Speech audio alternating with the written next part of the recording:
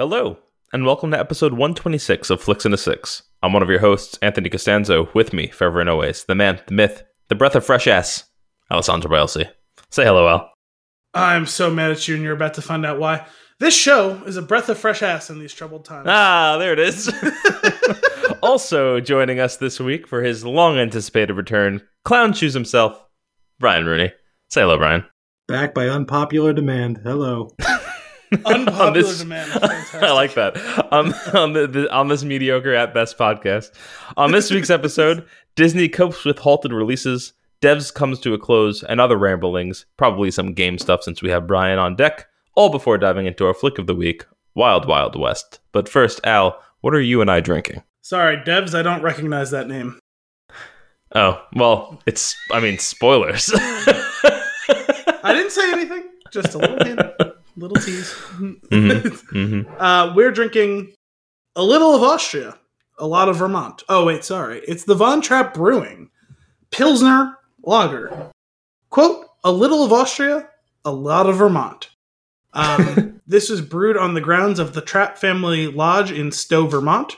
This lager is crafted with the finest traditional ingredients and our pure Vermont spring water. There's something to that because there's a lot of people who've tried to clone the Alchemist's Heady Topper, which obviously legendary beer. I believe we've done it on the show. I think we've done that and Focal Banger. I know we did Focal Banger because one of our episodes is titled "We Get Focal Banged to Annihilation." Yep. But while I think people have gotten a pretty good handle on the grain bill of cloning that beer, and the hop schedule is incredibly complicated, both in the amount of hops, the different types of hops, and when they're supposed to go. But one of the biggest factors is recreating the specific water used to make Heady Topper, because for IPAs, that can be very important, is to get the water chemistry right.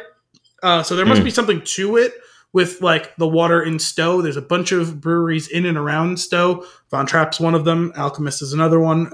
I'm pretty sure there's a couple other ones. It also says about this beer, a smooth, crisp Bohemian Pilsner with a harmonious blend of Pearl and Saaz hops by the family that inspired The Sound of Music.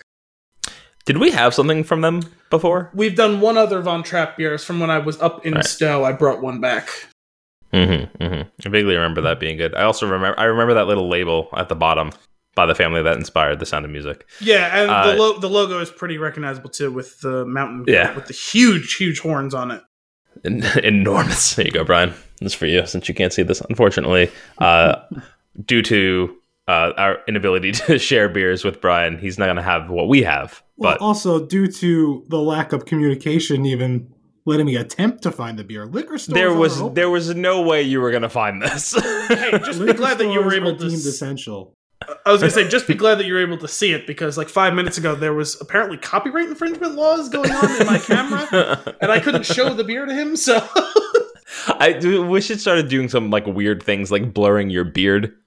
Or just like that reminds me of there was an episode of Family Guy where Peter creates PTV, his own cable network that does not comply with FCC laws, and they do a whole big song and dance. Of course. The freaking FCC, and then he gets out of the shower, and the FCC is just in his bathroom, and they're censoring. They're putting actual physical censor bars over his like junk, and one of the guys asks the boss, should we censor his chin? It looks like balls. Oh, man. That show. Bri, what do you got? What are you drinking? Well, like I said, you guys didn't even tell me what to get, so... Right. I mean, you have a Pilsner. I also have a Pilsner. All right. Brewed in Milwaukee. Mm-hmm. Oh, boy. Expiration date, February 17th, 2020. A nice Miller Lite. I was going to say, what is it, Milwaukee's Best or... Amazing. MGD, Champagne of Beers? An expired Miller. I figure since it's expired, it should have more of a kick than... That's not how beer works, but... Awesome. Well, shall we all give our lovely beers a taste? Let's do this. Cheers. Cheers. Well, it certainly smells like Pilsner. Oh, I like that. Doesn't taste a day past its expiration. That's because it's just chemicals. I was gonna say, I know that you can tell the difference between the freshness of that beer before and after dates. Is there a difference? Let's be real. I want a pretzel. I want a bratwurst. I want all of those delicious things that go perfect with this. Beer cheese? Need some beer cheese? Beer cheese. Some spicy definitely. mustard? Mm-hmm. Maybe a pickle? What else you got? Pickle, always. Always. Keep going. I like the bratwurst. Get some French fries. All right. French fries is fine. A little spetzel. I'll take some spetzel. Yeah. Are you just saying random words now? Schnitzel? Well, German words. We're talking about going to a fucking, what's it called? Lederhosen? Yes, Lederhosen.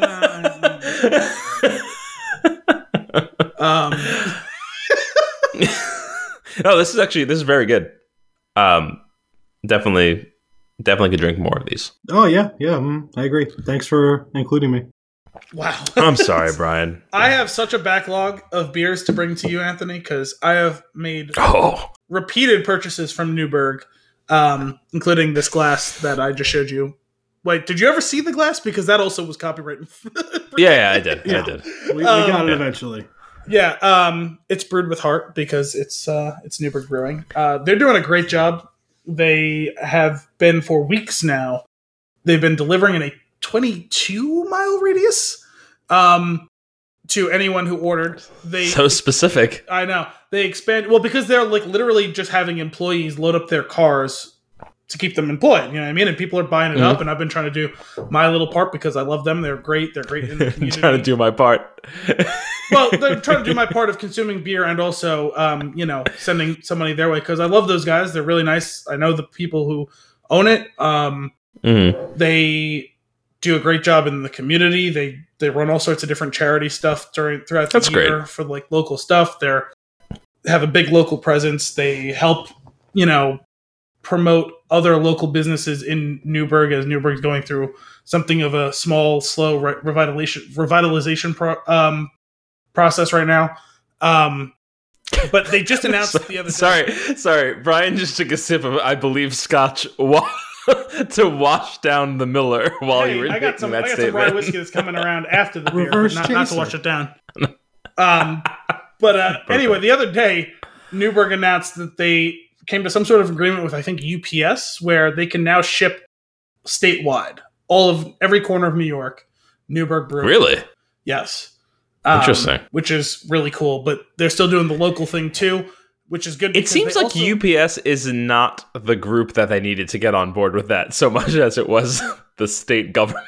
No, but if it's allowed, it's allowed. It's fine intrastate. It's an issue federally to go cross state lines. You have to have specific licensing to do stuff like that, which typically, I think that actually is really just a lobbying issue for certain industry. I ran into that problem. When I was in Wisconsin, I tried to ship back New Glarus, and I didn't know that was a thing you can't do. Yeah, it's especially true of Wisconsin because they don't want any of their good beer. You can only get the Miller. They don't want any of their good beer leaving the state lines. New Glarus specifically doesn't want their stuff leaving the state. You can't even get that. Like Minnesota, Wisconsin is like you could walk to them at some points. You can't. Yeah, it's ridiculous. Oh, weird. Yes, the only reason I've ever had a couple of New Glarus is because someone who I know who was living in Illinois was able to secure some from across the border and then bring it back. I don't believe it was done illegally. No, it was resorted to beer smuggling. It sounds illegal when you're like across the border. Right. Yeah. Bootleggers in the 21st century. Anyway, my closing note on Newburgh is they also extended to selling like apparel and their glasses and empanadas, which were delicious. They actually do great food there. I will take one pallet of your finest, boss. Well, they just 3 glasses and 2 empanadas, please. They just released a new collaboration, boss. It's with Rushing Duck, which is also near me. I didn't order one of those yet. That'll be in my next Newburgh shipment. So nice. I know you're building up stock for us, which is great, so that we have something to pull on when we run out of the top shelf of my fridge. Here, yeah, I don't know when I'm going to get that to you because I don't know when I'm going to see you in this time of quarantine. Yeah. We'll figure it out. But I have been putting beer on so very specific. I was putting beer on that top shelf, aside with the ones that you've given me. Every time I was getting a pack, I was putting 2 there so that I would have one and you would have one when we do the show. And then I finished the other 4. And then then I would finish the other 4 and then drink the 2 that I put on the top shelf, because realistically, I knew you would have beer for me, so it's really not that big of a deal if I don't give you any. I mean, I would certainly appreciate it being, if not 50-50, 90-10. But we'll get Brian, we'll get back to it. I was going to say, Brian, I'll try and grab 3 Newbergs so that you can have one for your next return appearance. What sort of beer do you like, Brian? Thank you. I like stouts and porters. I like the heavier beers. Okay. They do. Ooh, I could get 3 bottles of the Newberg Conspiracy Russian Imperial Stout. Yes. Oh, I was so mad. Because the first part of the delivery system took off. They started bringing out not just the stuff that they can sell regularly. They opened up their stocks of bottles, and they put up for sale some of the Jessica, the sour cherry porter. It sold out in minutes. I mean, that makes sense. Also, we've changed the name. It's been legally changed. It's the Sour Jessica Porter. Get it right. Oh, that's right. Well, the fact that opportunity was missed is a strike against them. I'll have to send them. I thought that was the name. That's the best part of it. I wasn't being silly like that. See if they can rename it. It's one of those times you just stumble into gold. Yeah, seriously. Man, I'm a big fan of this. I'm already halfway done with it. I'm really enjoying it. It's very, very easy drinking, and I know that's kind of the point of being a Pilsner, but sometimes I find Pilsners have that weird aftertaste that just flattens out your entire palate. This doesn't have the same level of that, so I think I'm immediately ready to bring it back to take another sip. This doesn't have the mouthful of pennies. Yeah. That can be a thing. As long as we're on beer, because this is the longest we talk about beer in a while. Yeah. Bottled up the newest Al's Ale this weekend. It's nice. A strong Belgian golden ale. It's going to be about 8.5% or so alcohol. It's already delightful. I tried a little bit while I was bottling it up. It's flat and warm, and it hasn't matured fully, but still. Al's Golden Monkey. we do love our Victory Golden Monkey here. And yes, that one's weird because I think that's technically a triple, but it kind of walks the line between the two styles, and they are kind of cousins. So I do very much enjoy that style. I always like Captain Lawrence Liquid Gold is a good example of it. Mm-hmm. Brian, have you had either of those? No. But, when he said Golden Monkey, I almost was going to interject a Red Barracudas. I'm like, no, wait, it was Golden Monkey, I think. It wasn't gold. And then I was just replaying Legends of the Hidden Temple in my head. So I kind of zoned out a little bit. Was the 3-part monkey that needs to be put together gold? Or was that silver? I feel like that had to be gold. I think it was gold. I think it was gold. It's got to be. Yeah, who wants to put together a silver monkey? Right, that's where the problem is. It's funny. I was just thinking about this. Brian used to drink bad scotch.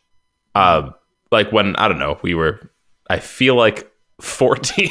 I don't know. I'm exaggerating. Who amongst us has not drank scotch out of a plastic bottle? No. But there was a point where where Brian would I feel like borderline. Maybe he has pulled out a flask when we were younger. He would drink at random times. He definitely drank at work. Wow. Wow, way to sell me out. For clarification, this is not current work. No, it's not current work. But I feel like you went from that till it was to nothing. Then you stopped, you just didn't drink anything. And now I feel like now you're you moderately drink.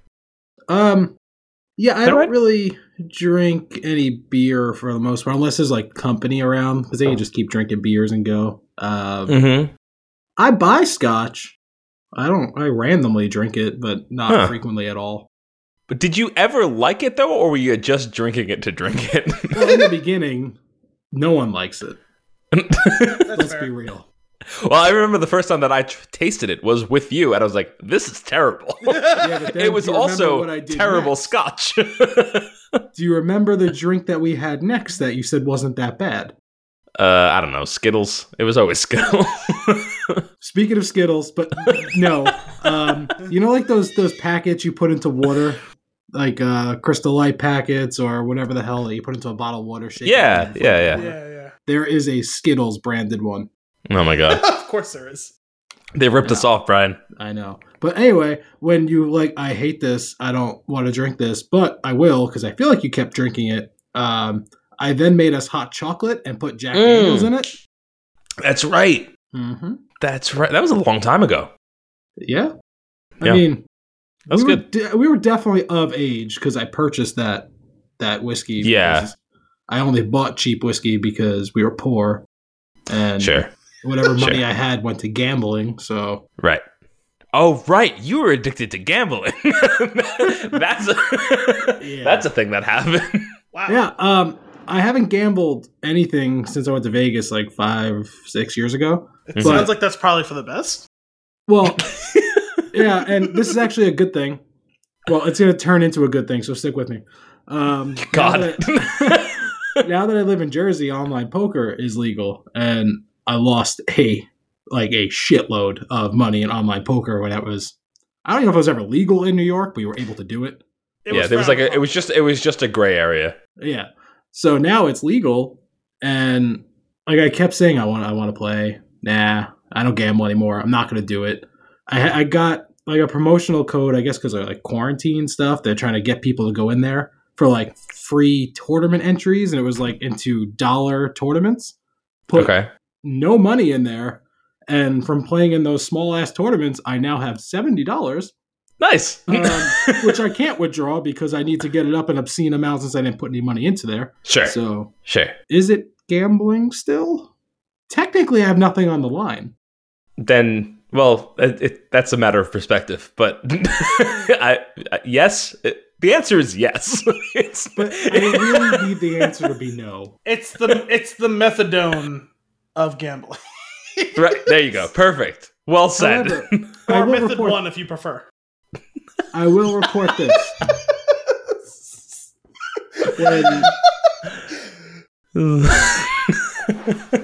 When I was losing a lot of money when I was younger, like I would play for whatever, like small amounts of money, get really pissed off, and then just play with all my money, lose it all, and be pissed and deposit more. That hasn't happened at all. Like I don't have that urge. Like I played in a dollar tournament and I lost in like the second hand. I'm like, all right, whatever. That's good. Well, you also have like bills now. Yeah. So I mean, that's good that you that it can spill over into your adult life. You own a house. Please be safe. Oh man, you used to go to AC after our 12-hour Saturday. Mm-hmm. Yeah. You're a psycho person. I can't tell. I don't know how I did this. I can't tell you how many times, like Friday when we covered delivering and doing whatever, we would leave, and then I would still come back and open the store and work all day without going to sleep after gambling all night. Yeah, that's right. That's right. You were a hot mess. I'm pretty sure there was at least 1 or 2 times where you then also went back. Yeah. Oh yeah. Mm-hmm. This is informing the whole like origin of the Spin Chun story because I remember distinctly a part of that story being I opened the store, fell asleep at the counter, and then woke up to an annoying customer. Context. Yes. However, I was not sleeping because I was up all night gambling. I was sleeping because I covered the delivery boy's paper route. Right. And then went gambling. Well, I probably actually no. I don't. Phones weren't really a thing then, like smartphones. So I probably wasn't playing on my phone. So. You remember when we put you in the bread box? Yeah, that was great. Didn't I try to scare someone? Didn't it backfire? Yeah, no, it worked. It's just not on the person that we were expecting to scare. It was Brian. There was a bread box outside of the pizzeria. It was big, obviously, because we would get like just this whole order of hero bread that we would use up throughout the day. Yeah, big old box of bread. So in the morning, one of the guys would come in and he would open the box and take all the bread in. This particular morning, we were there before him. Brian took all the bread into the back, and we were like, why don't you get in the box? And when he goes to open it, you can scare him. And then when he came, I flagged him down and told him not to do it because we already got it, and let's see how long Brian stays in the box. And then he stayed there for, I don't know, it was probably 15, 20 minutes. You couldn't have been comfortable. And one of the customers, friends of Al would come in.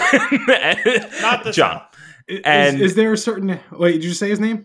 It was John. It was Rat Tail John. Okay. And did you say Rat Tail John?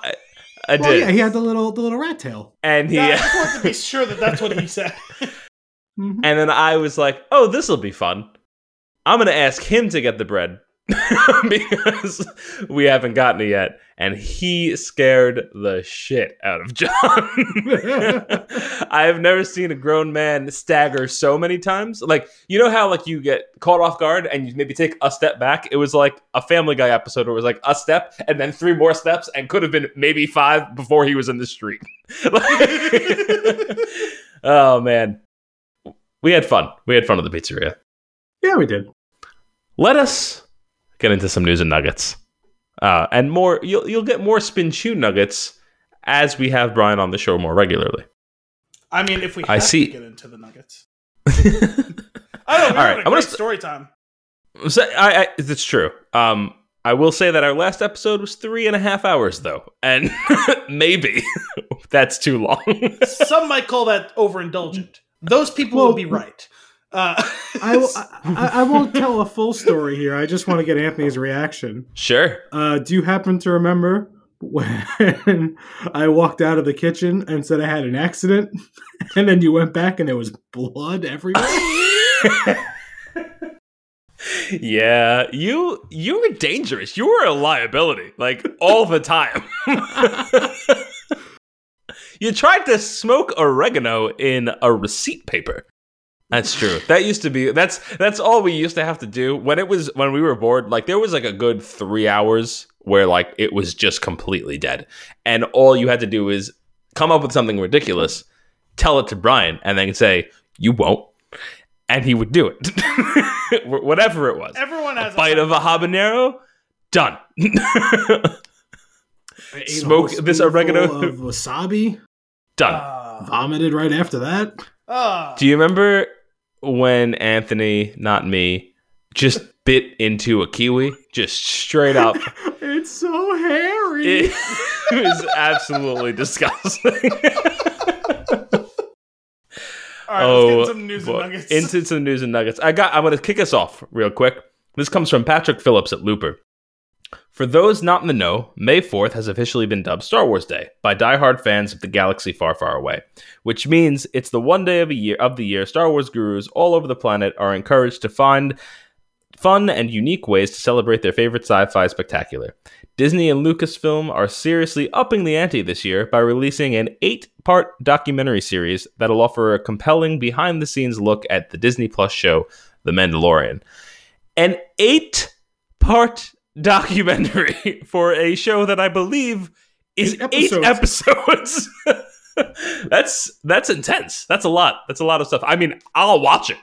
Don't get me wrong. It caught me by surprise. I mean, at that point, it's not like we'll have much better to watch because by the end of May, June, we'll probably run out of new TV in addition to having no more new movie releases. That's dark and sad and true. Brian? All of those things. You did say it was being put out by Disney Plus, right? Correct. Yeah, so each episode might be like 5 minutes. They love their shorts. Like they had the Imaginary story, which are really short each episode. So might be something like that. The first episode in a backlot far, far away, and that's it. Episode 2. They like their short stuff. There's a lot of short things on there. Yeah, that's true. I didn't think of that it might just be like bite size each of those 8 episodes. There was no context on how long they would be. That being said, I'm all for it. I'll watch it for sure. I don't know. I think I sent it to both of you guys. Anybody out there who hasn't seen it, IGN put out this Mandalorian 2 trailer that was just perfect. I was actually going to do that too. As soon as you were wrapping up, I was going to be like, can we just jump into Mandalorian Season 2 trailer? They nailed it. Okay, so first off, I didn't know that this, I thought, like Al had mentioned to me, that, it was too soon to do any April Fool's jokes on April Fool's Day. So, yeah, because IGN is always like at the forefront of that. And but you had said, were they just holding off and decided to drop them all on 420? And I didn't realize that supposedly they've done other stuff on that date for a while. I didn't realize that was the case. They usually push this one article, like the top 10 games to play on 420, but the list is only 9 games. Right. Well, I was going to say, I don't recall there being a big 420 thing. Obviously, at this point, it's been over a decade that they've been doing a huge April Fool's Day, where it's a million things they do, and you have to figure out which ones are real and which ones aren't. But they didn't do it this year. So I just assumed, because that wasn't the only thing they did yesterday, was it? They did a few. No, things. It wasn't. There was another really great one. They pushed all their April Fool's things directly to that day. Yeah. No, it's possible. But that Mandalorian one, first off, really well done. Because they clipped scenes that were in the series, but voiceover things out of context. They did it in such a way where it actually felt real for the first third of it. Yeah, I was gonna say, it took me about I felt like it was like, okay, they're just doing that thing where it's like, oh, this trailer is really mostly a teaser, and you're only gonna get about 4 seconds of new material type of thing. It's mostly gonna be cut ups from older stuff, and I was like, it took me about probably 15, 20 seconds to be like, okay, this is all stuff that came directly from the first season. Right. And then followed by a pot smoking Baby Yoda, well, teenage Yoda. They did the whole Baby Groot to Teen Groot in one jump, flipping off Mando as he walks away, which was that was a tremendous middle finger. That was. Yes. Also, I have a question: was that the worst ever Yoda impression of all time? I would argue that the one from episode 1 is the worst ever Yoda impression of all time. No, because no. I'm talking about the actual voice impression, not the puppeteering. Because it was still Frank Oz in episode 1. Yeah, fair. Who's not amused by this recording? No, sorry. That goes with I know. I just Brian sent us a picture. Is this going to be Minnie? I assume it's Minnie. Yeah, every time my mouth opens, she turns her head and is like, That's adorable. Dogs on podcasts has become a thing, a lot because lately. Of all the work from home. For sure. But you know what also? IGN, it was with them before this.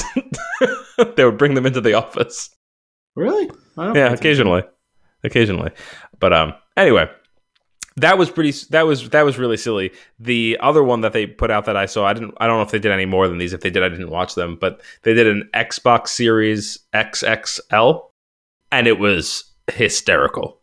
It was I think they said 400 times larger, and there's they expand the picture that they currently have of the Series X, and they go into all these ridiculous details. It's ports, lots of ports, a big ass power button, it's all these dumb. I was I was rolling. I was just so well done. It was really silly, and I needed that morning. I didn't see that one because you sent IGN's homepage, which Al called you out on. Listen, he does that all the time to us. I know he does. I watched the video. A link, check this out. Cool, homepage. Hit the share button, hit copy, send it to your ass, and it's just the homepage. I don't know what the problem is. It's still on you. This happens at least once a month. You know what the screwed up thing is? When I send that one to you guys, the preview image is of the thing I'm sending you, and the title is there. All I know is I'm getting a link, and the hyperlink is just HTTPS. That is absolutely infuriating. www.ign.com. Absolutely infuriating. So were you what are you gonna confused do? when Alec was like, "Thanks for the homepage" or whatever he said? No, because I remember it happened once before, at least once. And It's I was happened like At least once. I said monthly, but it's probably been like 3 times. But here's the thing: I sent you the other one the same way. Yeah, but that one worked. Yeah. I don't know. I'm aware. All right, moving on. Nonsense. Well, you know what? While we're on the IGN topic in games world, we have Brian. Brian, what should we be on the lookout for? What are you doing lately? What's going on in video game land? Oh man! So a game that we talked about, and I said I'm not going to buy this. I'm not going to want to play this. Animal Crossing. So I guess this is the highest thing I could say about it. We bought a second Switch and another copy of the game just so the two of us could play together. That's Now, intense. did you phrase that the highest thing we could do because we're recording this one day after 420, or just like a slip of the tongue? Or No, like I said, sometimes you just step and go. Oh man! So, what kind of Switch did you get? Just a regular one, or We got the smaller one, the Switch Lite, which nice. It's decently smaller than mine because I had the original one, and it's so light. There's no rumble in it, so it's super light. The Switch Lite, is what you're telling me? Yeah. Mm-hmm. wait, I have another question. They have the Switch and the Switch Lite, but they don't have a Switch Blade? I think Microsoft took the blade, right? Oh god. Nvidia? No, it wasn't like the Xbox Blade 360 wasn't was that the blades? No, wasn't Blade IBM? Wasn't that one of the servers? I don't know. The Xbox 360 dashboard had blades. If that's what you're talking about. That's what I'm thinking. About. I don't know, Al. That might be the case. I'm pretty sure Who knows? IBM like 10 years ago had the Blade. It was the super small server for like small businesses. No one knows. I only know that because my dad worked for IBM for a long time. I see what Ant did there. All right, so you're deep in Animal Crossing, is what I've gotten out of this. According to my Switch, I've played over 75 hours, which that's a lot of hours. And I got the game yesterday. Has it been a month? I don't even know it's been a month that I have that many. That's a lot. That is a lot. Yeah, it's either not a month or barely a month and 75 hours. Well, it might be 79 hours. Who knows? Because the Switch is a freaking estimate. It just says more than 75, then we'll update at 80. I'm sure I'll be at 80 before the night's over. I'm sure he'll be at 80 before this conversation's over. Well, you see the way you say that. I have some chores to do. Why would I want this? I still don't get it. I don't get it. I realize that the only way for me to get it is to play the game and decide at that point whether or not I like to. I'm just not compelled to actually play it. Neither was I. I don't know what got me into it, but hang on. I bought it. I'm just not compelled to play it. You own it? Kim's friend is playing it, and she really wants Kim to play it too. So it's like, she was, and she doesn't play any games. I was like, we haven't spent money on anything. It was like, we're gonna buy this game, and you're gonna play it, and so it's not been used yet. But I have it.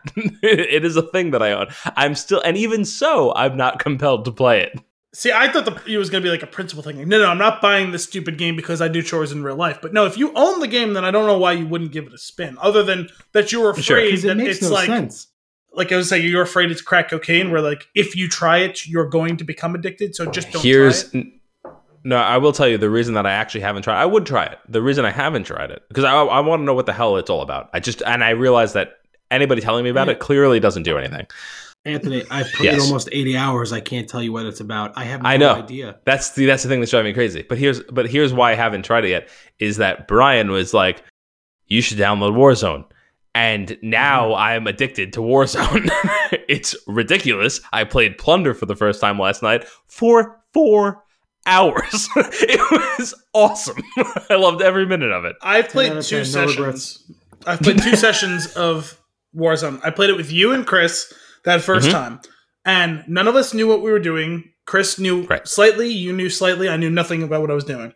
And then I played, I want to say 2 or 3 days later with some of my friends. And they really know how to play the game. Like, they're fucking tagging locations on the map. They're tagging enemies. They have strategy. And I'm like, guys, I'm running around with the pistol.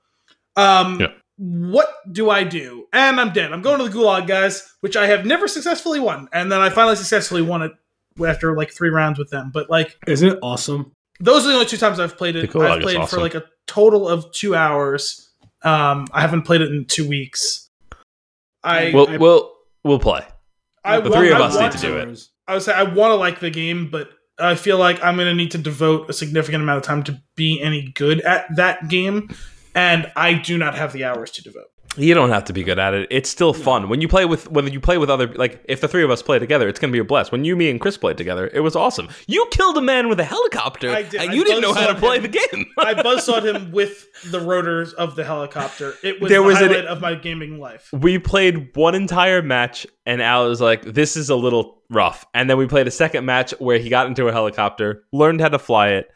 Chris got shot out. I dove out. I started shooting people on the ground. Al killed a person with the helicopter, and he goes, "Now I'm having fun." This is what happened. We're flying around dramatically, way too dramatically, with the 2 of them sitting on like the skids of the helicopter. Somehow Chris just got annihilated. Shot right out of the bird. Yeah, and so we're like cruising around. We found like one dude running around in the street, and I'm just doing strafing runs so Anthony can shoot at the guy. He jumps off of the skid of the helicopter. I'm not sure why. He gets downed because, he fell 50 feet through the sky. I then said, hang on a second. Let me take care of this guy real quick. I continued to circle the guy we were strafing.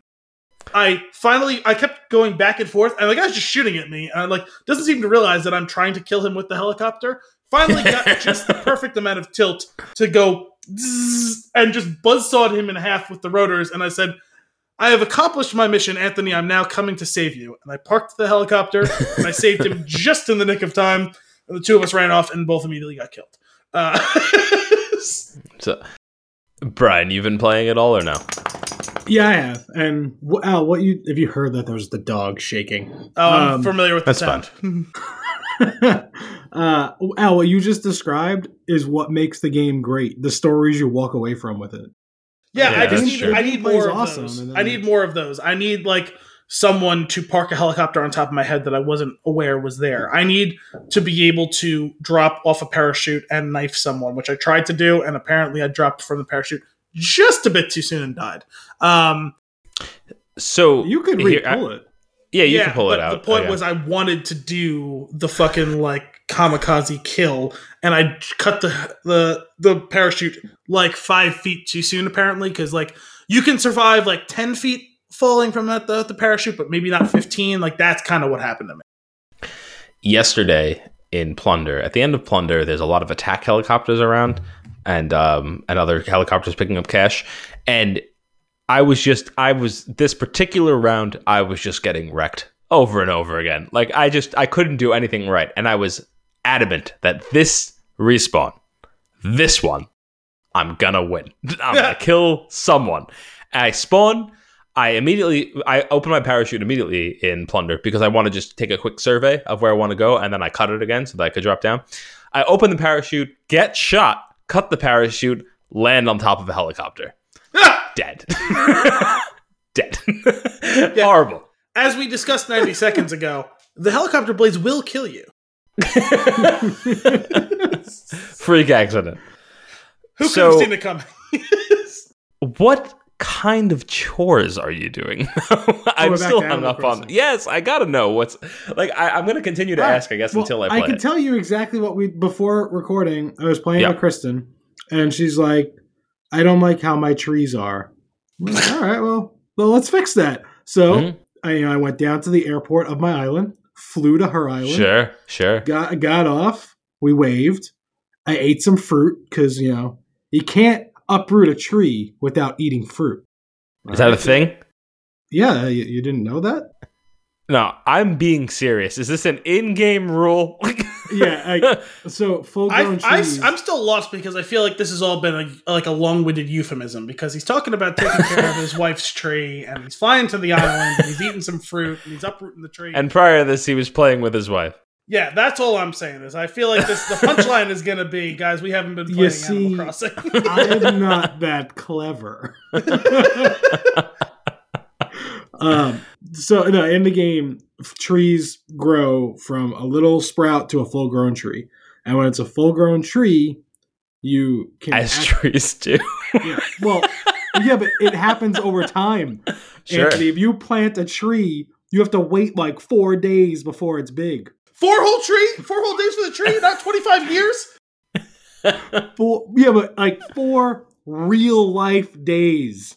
Like not like, oh, well, game days go quicker. No, it's real time.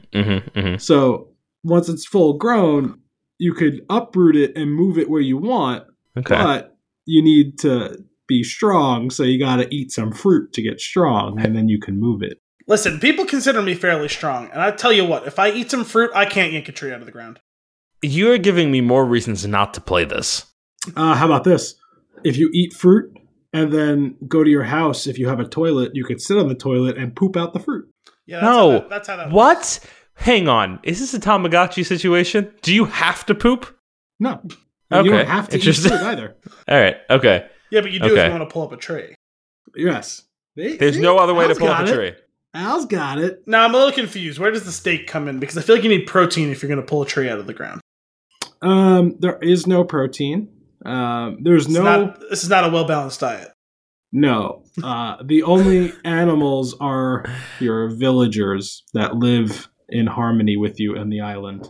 You know, on some islands, That cannibalism game is okay. I want to play. Wait, Brian, hang on a second. Very important. Brian, did you listen to our episode last week after talking about it in the Slack with us? I started to, and then I got to get work. It's 3.5 hours long. Did you get to our conversation on Animal Crossing? I didn't, and that's the main reason I listened to it. But I know after that's you why talked I'm about asking. the beer, I kind of checked out after that. After what? Nothing. After beer? the Is that beer. what you said? That's like 2 minutes. That's like 2 minutes. I probably listened for about 20 minutes. Then I had a work call, and then I just never went back to it. Okay, because I'm just remembering now that you specifically asked us about Animal Crossing in the Slack. And I planned on listening to it. So cannibalism is the second expansion pack coming after after Pillage of the Village. Pillage the Village. That's so much better than the version that I came up with. That would be amazing if they were just like, if the game was out for a while and they were just like, fuck it, and they made these absurd expansions that were like game breaking. I would play that. Anyway, back to the chores. So I went there, uprooted trees, and we replanted the trees where she wanted them. We planted some flowers. We paid some guy to build a bridge. What? This is absurd. Yeah. I've been trying to get somebody to do my fence for like 1.5 years. I told you I built the damn fence for you. I don't want to go in Animal Crossing and have to pay somebody else to build my fence. No, you could build your own fence. I told you that you and me could build the damn fence. I know, but a bridge is where they draw the limit. Like you can't build your own bridge. Well, no, you can. Zoning laws and all that stuff. Are there clear-cut rules in this game? Yes. Eminent domain and all that. There's actually too many rules with some things, which is negatives that will come up in the review, which I'm still in the process of doing. Okay. And eventually I'll get them out there onto the interweb too. Can you? I totally fucked up last week, man. It's all good. It's all good. Hey, I published his review yesterday. I didn't tweet it out though. Can you? I completely lost my train of thought. It was gone. I was mid-sentence and I lost it. All right, so I'll go back to the chores and maybe we'll come back to you. So sure. Jesus Christ. Trees, some of them grow fruit, some don't. You pick the fruit, you hit the trees to get wood, you pick up weeds from your grass. You hit the trees. So the fruit to get wood. thing is like a you don't cut them down, system. you just hit them. You can cut them down, but why? So you don't scythe the weeds, you beat them with a bat? No, you pick them up. Okay. But back to the tree thing. It's like a closed loop system. So you plant the tree to grow the fruit, to eat the fruit, to pull the tree, to plant the tree to eat the fruit. Well, you really want to sell the fruit. But I thought you want to sell the tarantulas. Oh, yeah, you do. What? What? And why do you know about this? And also, I think you want to pick turnips to sell on the stock market?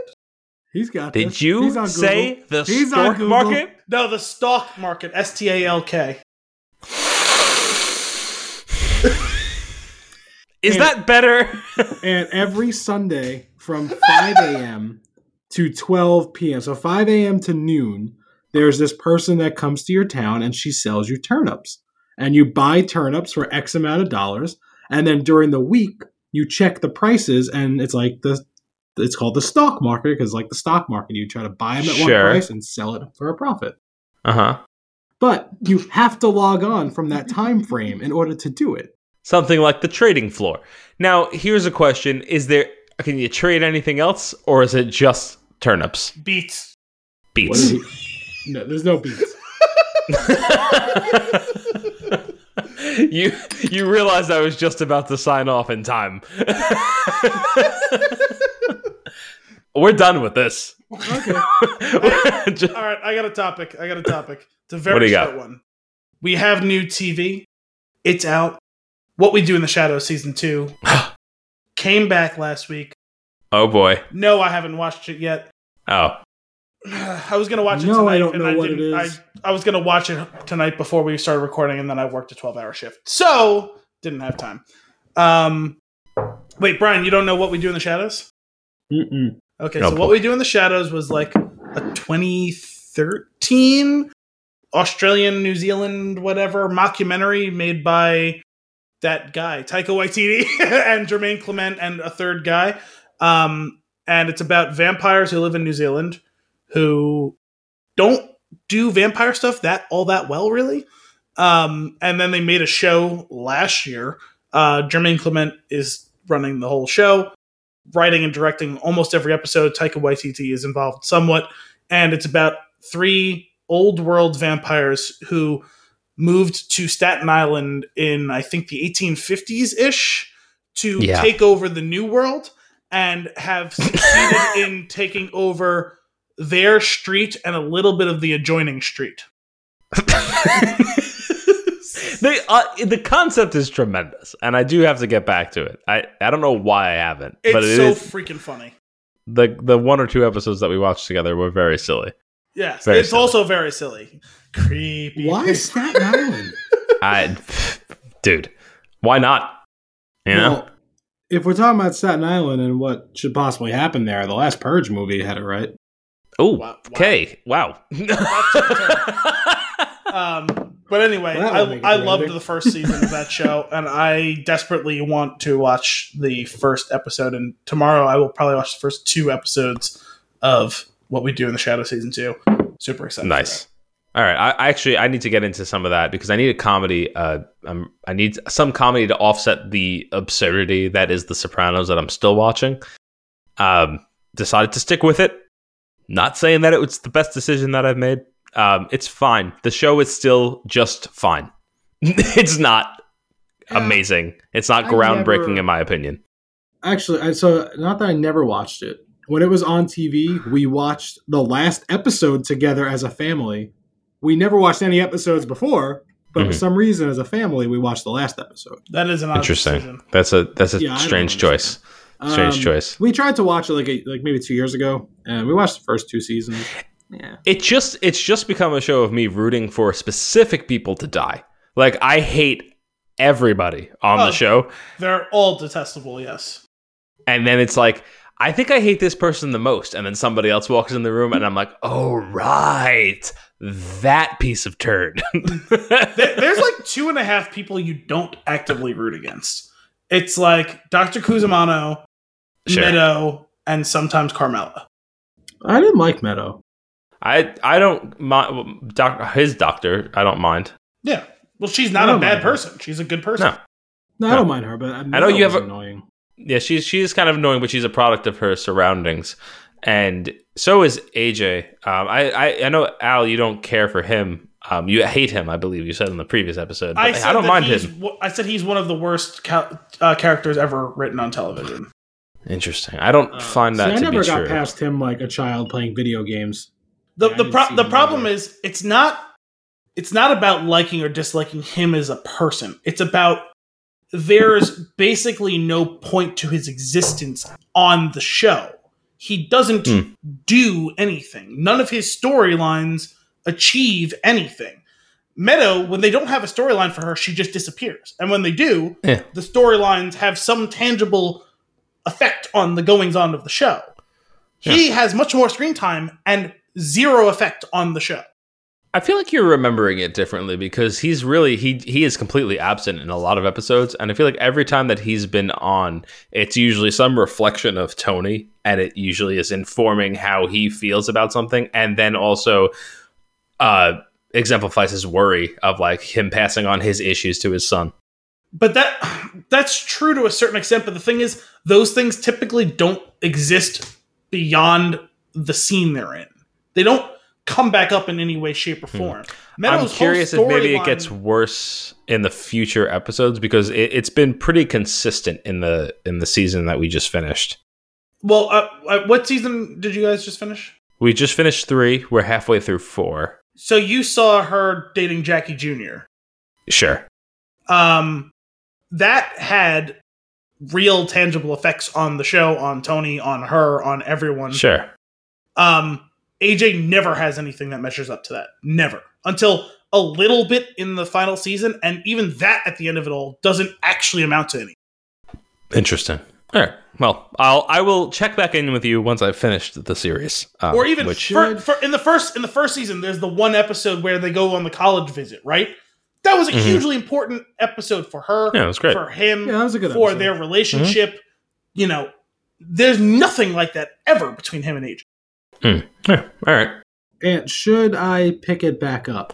Absolutely not. I would absolutely not pick it up. I would not. I'm not recommending this to anybody. I disagree. I don't hold it in the regard that most people do, but I still do think it was a very good show. We've been watching bad TV. What are you watching? Well, I'm going to say rewatch, but for me, it really wasn't so much of a rewatch, but for her, it was. We watched all of One Tree Hill, which was... What a tangent that show takes. Nice. Is that a CW show? Yeah. Oh, perfect. You know I love my CW shows. Yeah, this was, I don't know, 2006, maybe? Okay. I don't know. But it starts out like two half-brothers they don't like each other. Basketball is a big thing, and right. I don't know.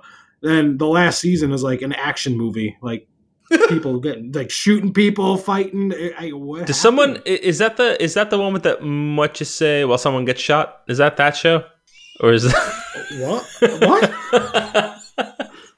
There was a great Saturday Night Live skit, and I can't remember if that was the name of the show, but it was one of the shows around that time. Yeah, they do a skit with Andy Samberg, right? Yeah. That what you say song that's playing while someone gets murdered. Well, not murdered, but shot in an accident. It might not have been that show. It might have been a different show that was like on at the same time. Yeah, I don't think it was. No. You should look up that skit if you're not familiar with it. It is fantastic. All in all, though, not that bad of a show. I don't think I've ever even seen that whole skit. I think I've just seen clips of it. That's so good. All in all, what were you saying? Not that bad of a show. Like the first 4 to 6 seasons are pretty good.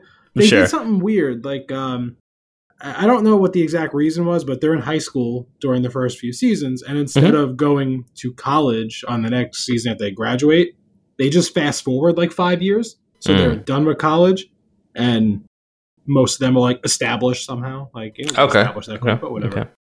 Okay. It was interesting. In Riverdale, they don't fast forward, but they just decide that they can buy alcohol and go to and hookers and all that stuff. Like it's fine. It's they're in high school 100%. Yeah, but they also go to a bar. They own one of the students runs a speakeasy. And has her own rum company. But for the record, it was a parody of something that happened in the OC. OC. Okay. Oh, that show does not hold up. We tried that. Amazing. Is that what other bad TV are you watching? I was saying, do you want to get to some good TV? Let's cleanse the bad before we get the bad. Yeah, let's get the bad stuff out. So I mean, this might be good to some people, but we watched Tiger King. That was yeah, it was rough. I watched that too. That was a mistake. Yeah. I mean, I was hooked. But it was. I think I think the mistake is that I couldn't stop watching it. Yeah. And I think I might have liked it. Oh yeah, 100%. The mistake is that we finished it in like 2 or 3 nights. Like it was too much, too fast. Wait, Yeah. important question. Did you come back to watch the new episode that came out on Easter? Yes. Well, we started it like 5 days ago, so that was already there. Okay. Oh, okay. No, not yet. I'm gonna have to go do that though. It's hosted by Joel McHale. I mean, that's fantastic. Yeah. I'll watch that. Keeping on Netflix and bad shows, we watched all of The Circle. Are you familiar with that? I've heard of it. It's Wasn't that a movie with? Yes. But no, that's not. Has nothing to do with this. Yeah, It was a movie with wait, Tom hang on a Hanks second. and Yeah, Brian, hang on 1 second. The movie you need to watch not for the show, just because I have one specific theory I need to run by you, Anthony. Which it could be an episode if you want it to be, but that's literally the only thing I want to talk about in the movie. So it's going to be a very short episode. So I have to watch the movie for one theory. Got it. I'll do it. I'll do that. I have time. Continue, Brian. Sorry. we want to watch that movie because Kristen loves Tom Hanks and Sure. I can't remember her real name, but Hermione. It's not good. It's not a good movie.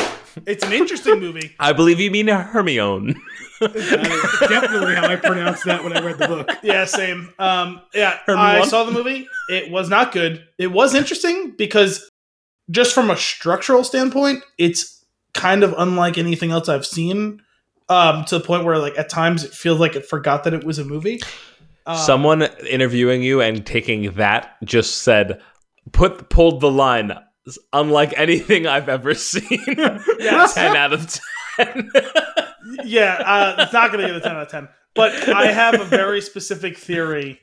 Wait. I want to do I have like a control and I want to have a whole science experiment because Brian doesn't care at all. Pathologically immune to spoilers, which I still cannot wrap my head around. Right. You hate spoilers. I want to have us do The Circle, by which I mean we're going to talk about it for like 15 minutes because I do not care about anything else that happened in the movie. I'm going to tell Brian about it ahead of time so he can look for it. Okay. The theory. Okay. And I don't want to tell Anthony about it. And I want him to go in fresh. And then I want to have the discussion with the three of us. Okay. I'm down with that. That sounds fun. Yeah. That'll So be a good we're not going episode. to end up doing that movie. What we're going to do is we're going to do a different movie. And then we're going to do that as one of our nuggets before. Because it's like, seriously, it's going to be a 15 minutes. The rest of the movie is not worth talking about.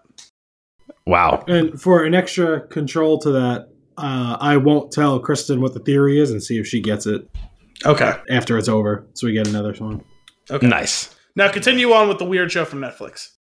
The Circle was kind of it was interesting. Like we watched the whole thing, I think in like 2 days, and it was a little longer than it should have been.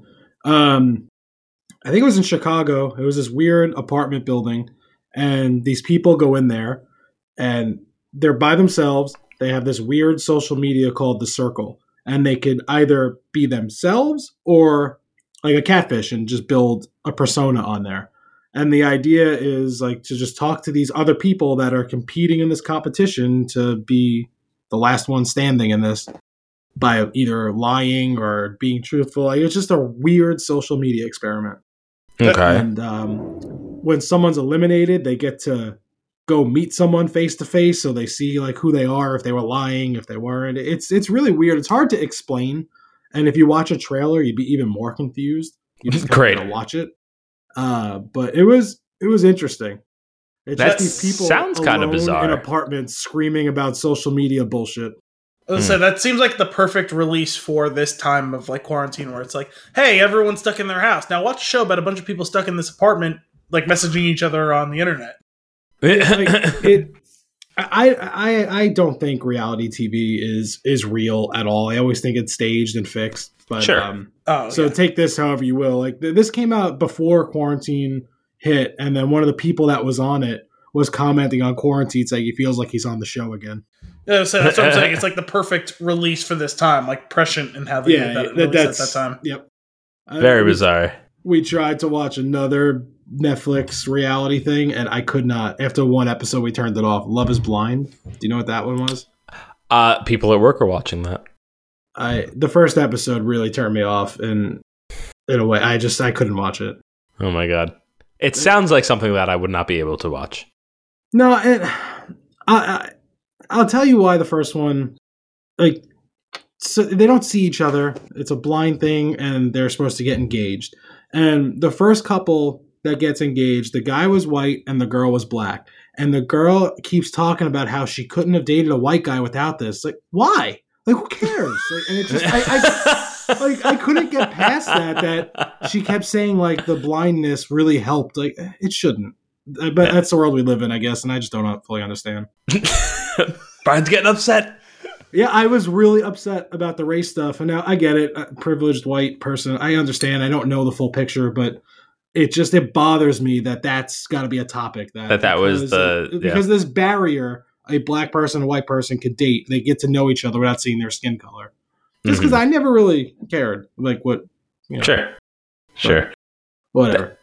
So we're not watching that show. Don't do it. Shows that we should be watching. Shows that we all should be watching. Shows that we were watching. Let's start with Devs. Sorry, I don't recognize that name. Let's start with Devs and say right now that we're gonna be spoiling Devs. Like, we got to talk about it. So I will actually put in the bookmarks when this starts, and then I'll bookmark the next segment as well, so that you can skip over it if you have not watched it yet, because we're gonna go deep. Because Devs, I don't know what this is. Was incredible. You don't know? Wait, you didn't tell Brian about Devs? Brian, No. You didn't hear about Devs and me and Anthony talking about it in like the group message? I assumed that we mentioned it in there at some point. I don't think so. Okay, so Devs is on FX on Hulu, which I hate that name so much, but it is a real thing. And Wait. What? Wait. You said FX on Hulu, meaning like FX has its own station only on Hulu? Correct. Like it's not on the TV station FX? That is also correct. Or the weird FXX station? No, it is neither on FX nor FXX. It is on FX on Hulu. Proceed. I just want, I'm not mad. I'm not making fun of you because I went through the exact same thing when they were announcing this a while back. I was like, but it's going to be on FX, right? Like, you just can also watch it on Hulu. And no, you cannot. You can only watch on Hulu, but it's from FX. Perfect. Okay. Yeah. No, it's infuriating. Regardless. Alex It's not TV. It's FX on Hulu. You can't even come up with the tagline. So Alex Garland wrote and directed every episode. He has been a novelist. He's been a screenwriter. He's been a director. He wrote the novel The Beach. He co-wrote, I believe, the screenplay that became the movie. Is the novel The Beach the same movie? The same thing with Leonardo DiCaprio? The movie? Yes. He wrote the novel. I believe he helped co-write the screenplay for that movie. He wrote another screenplay about some sort of apocalyptic situation with the sun burning out or something. I forget. I actually kind of want to see that one. I forget what it's called. He wrote 28 Days Later. He wrote and maybe secretly directed the Dread reboot movie. And then he started writing and directing the movie Ex Machina, the movie Annihilation, which we have done on the show in the past. And he is now done. What was the title of that episode, Al? Oh, we have Focal Bang to Annihilation. And then now he's written and directed all of this 8-part single season series, Devs. It's starring Nick Offerman, Sonoya Mizuno, who's been in those two movies, Ex Machina and Annihilation, Allison Pill, and a couple of other people who you may or may not recognize from bit parts and other things. I just pulled it up to see if maybe I wasn't thinking straight. I somehow have never heard of this at all. Like, that's crazy. Yeah, because there was a lot of promotion for it when it was coming out because it was the thing that launched FX on Hulu. I think there's a couple of things now. It was the first. Yeah, every time you're going to say that. I know, but I have to say it because it's the thing. It's not Hulu. It's not FX. It's FX on Hulu. Yes, it's the stupidest thing in the world. I totally agree. Regardless, it's about a tech company with this super rich tech billionaire who's played by Nick Offerman, who's got a secretive project within his company, and right off the bat, they tell you one of the main characters' boyfriend, who also works at the company, he dies. His death is mysterious, and she doesn't like the answer she's gotten. She's going to look further into it. That is what's told to you on the front end when you're going to be starting watching the show. And where it goes from that is, oh boy. Yeah. It diverges greatly from that being the plot. so much so that by the end, the title of the show is no longer what it started with. Right. So now that we are deep into spoiler territory for Devs. We will no longer be calling it Devs, because the show is Deus. Right. They decided that it was like this masked thing the whole time, where technically, it's there. It's in your face the whole time. It's a Roman U. And it looks like a V. So it's a little inside joke that they're playing with each other, because tech gurus, heads of tech companies think they're messiahs. Recurring theme, which is they run through that theme in many different ways throughout the course of the show, including at one point, and I'm saying this because I know it's not going to kill you. Although, if ever a show Brian really shouldn't have been spoiled for, this might have been it. Yeah. At one point, they literally look back in time and see Jesus Christ on the cross. Yeah. So confirm a historical Jesus Christ dying on the cross. In a comedic fashion, or is this no? This is very serious. Here's what we're gonna do. And by the way, run us through a religious show at all either. Al, in 10, 15 minutes tops, you're going to run us through Devs, only pausing for Brian's reaction, and I will sit back. Oh, what? Just like the literal plot of the everything? Yes, just go through it, because I Brian, ask as many questions as you want. No, engage, because spoiling this for Brian will be very interesting. This is going to be like the reverse version of when Brian called us up after watching Rise of Skywalker to ask us if all of the plot spoilers he read were correct. Right. You're gonna tell him something that is true. Brad's gonna be like, "Is that what happened?" And I'm gonna have to say yes. Is this gonna be like when you told me Leia flew a TIE fighter into Rey? That was pretty great. No, yes. that was good. I enjoyed that. That was good. Now, before you get started, my question is: you say they changed the title. Do they acknowledge the title of the show in the show?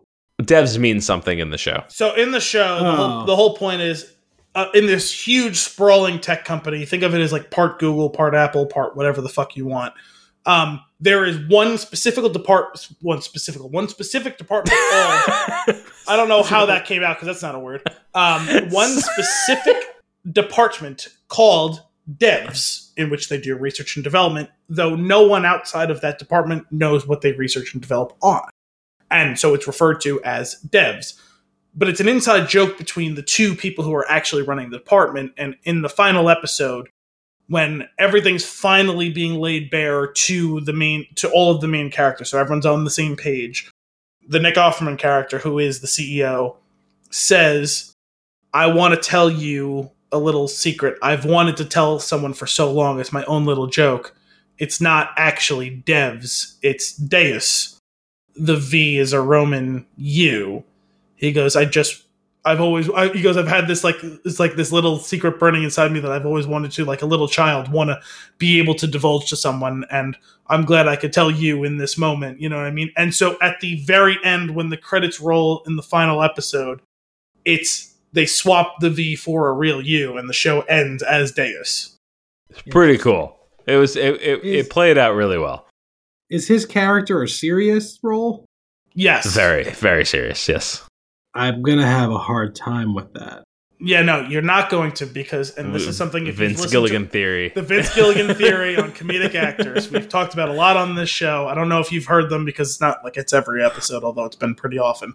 Vince Gilligan had a quote about the making of Breaking Bad. Someone asked him why so many of the roles in that show went to comedic actors. Bryan Cranston, known for Malcolm in the Middle.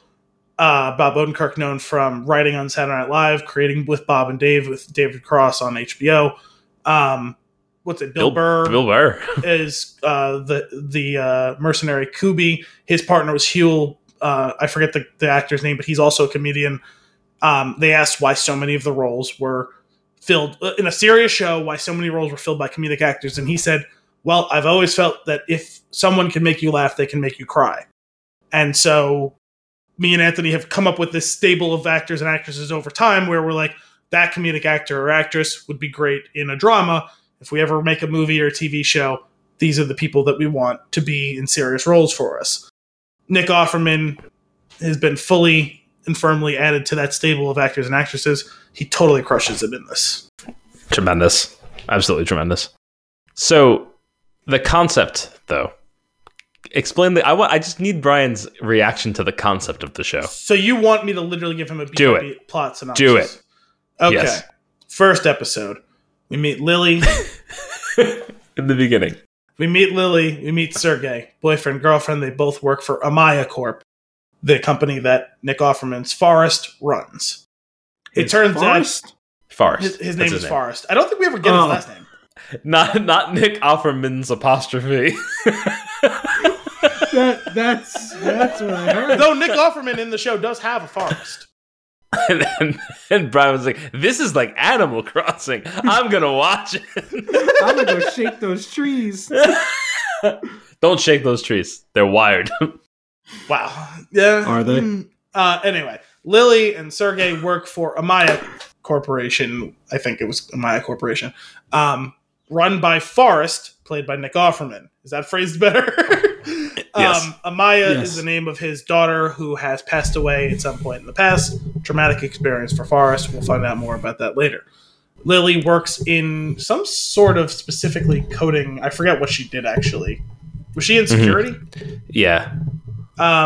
Sergey works in AI research. Right off the bat, Sergey has a huge presentation that's going to be to Forrest and his right-hand woman. What was Katie? Katie was her name. Oh, no, definitely not Maggie. You called her Maggie. I always call her Maggie. I do too. Allison Pill, who was Maggie in the newsroom, she's playing Katie in the show. I don't watch the newsroom either. It's a great show. Good show. That's worth your time. So they have this whole thing. Their AI can predict up to 30 seconds in the future the movements of a nematode with like 100% accuracy. And so Forrest offers a job in devs. It is like the pinnacle of the company with no holds barred. Everyone wants to get into devs. No one knows what they do. So Sergey gets invited into devs. They sit down. They walk to the thing. Lily sees them walking I'm up going to to have to stop you a second. You said a nematode, and I just... That's what they looked for in like the TV show Doug, right? They were looking for a nematode. Yes. All right, I can start focusing again. Anyway, Forrest personally walks. Wow, I was out of quick Doug theme there. Forrest personally walks Sergey to devs. Lily sees him and realizes that the presentation went well because he got devs. They get there, they find out it's this huge bunker. There's a Faraday cage outside to block electronic interference. There's only one entrance in and out. 8 feet walls, like thick of concrete. That was a terribly phrased sentence. Inside of that, there is 8 feet thick walls. Yeah, that. Inside of that, there is a physical gap between the hallway entering and the inner sanctum, we'll call it. In between that physical gap is a vacuum sealed room. An elevator goes across it with electromagnetism. Not so much an elevator as a side-to-sider. Yeah, that. A lateralator? A lateralator. A forward back machine. I like lateralator. I like lateralator. He sits down, Sergey. He tells him you can work whatever the hell hours you want. I'm not going to tell you what the code does. I know you'll figure it out. They put really big emphasis on him saying, I know you'll figure it out. So Sergey sits down and he's looking, and you can see time passing, even though there's no windows, you can't see or whatever. Actually, what was the big line? They walk in, there's a huge computer, some sort of computer apparatus in the middle of the room, and he says, how many qubits does that run? And Forrest says a number that like would be comically like not doing justice, like how like much. Yeah, power something would be like futile to express in a number or something like that. Yeah. I think that was closer to the quote. He sits down. You can see this kind of passage of time because he's kind of shifting back and forth. He's looking at the computer screen, and he gets up and he walks into the bathroom and starts throwing up. And you realize that what he has seen on the screen, he has finally put 2 and 2 together. What the code that they're working on it does, and it made him physically ill. And he comes back. He's looking in the mirror. He cleans himself up. plays around with his watch. He sits down at the computer. He asks someone, is this real? He asks Katie, is this real? Is this do what I think it does? And she says yes. And he says, this changes everything. And she says, it changes nothing. And she walks away. He's sitting at a very awkward angle like this while on his computer, and it's quite obvious to you and everyone else that his watch is capable of recording what's on the screen in front of him. He leaves Devs at the end of the night, and as he walks through Forrest's forest, the lights turn on, and there's Forrest in his forest, and he starts to explain to Sergei the theory of determinism, that everything is set in motion without choice, without divergence. Everything that happens is happening for a reason, and that nothing you do is your fault because you couldn't have done anything other than what you would have done. And so he tells Sergei, yes, I know that you have been using your James Bond wristwatch to steal my code. No, it's not your fault. I am giving you absolution. Does he actually call it James Bond wristwatch? Yes, he does use the phrase James Bond wristwatch, yes. No further questions, yes. Your Honor. He says, it's not your fault. I'm giving you absolution. You could have only done what you did because we live in a deterministic universe. And so Sergei freaks out even more, tries to run away, and gets tackled by a 70-year-old man who strangles him to death with a plastic bag. With Forrest and Katie watching. And then Lily wakes up. No boyfriend. They live together. Confused, calls her friend, calls her mom, I want to say. I forget. He goes missing for an entire day. She ends up seeing Forrest. Forrest says, we'll call the police. We'll check all of our internal footage, blah, blah, blah. They see the footage of him the next day walking back onto campus and... So creepy. Lighting himself on fire. The audience knows that's not true because we watched him get strangled to death, suffocated to death. And Lily is also confused. Still tremendously intense when he pours gasoline onto his head and lights himself on fire. In the shadow This is all in the first episode? All in the first episode. Yeah. In the shadow of the 300-foot tall statue of Forrest's daughter Amaya in the most awkward pose. Which, by the way, I have to send you, Anthony, an article about the finale of the show because they asked Alex Garland about making that specific statue. Is it a Ricky Bobby joke? No, I don't think so. Doesn't know what to do with his hands? No. Anyway, that's basically the first episode. Is she's quite certain that he should not... Or does she end up meeting the ex-boyfriend in the first episode? Jamie? I don't remember. It might be. Okay, now we're going to get bigger picture. She finds out that Sergei was a Russian spy.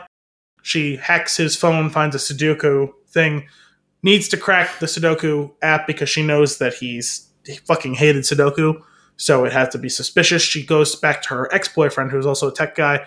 He helps him crack open the app, finds out that it is a Russian spy. She's able to message the person who's his handler. She meets the handler.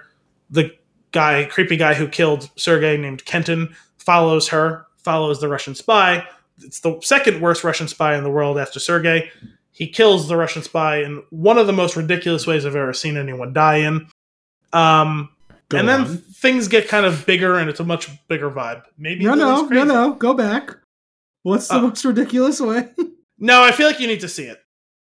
And doesn't he need to see it? I think you need to see it because there's only... Yeah, it has to be experienced. And experience is the right word because there's song playing over the top of it the whole time, 99% of the time. That head nod from Anthony. What channel is this from? What's that? What channel is this on? It's FX on Hulu. Oh, that's right. Yep.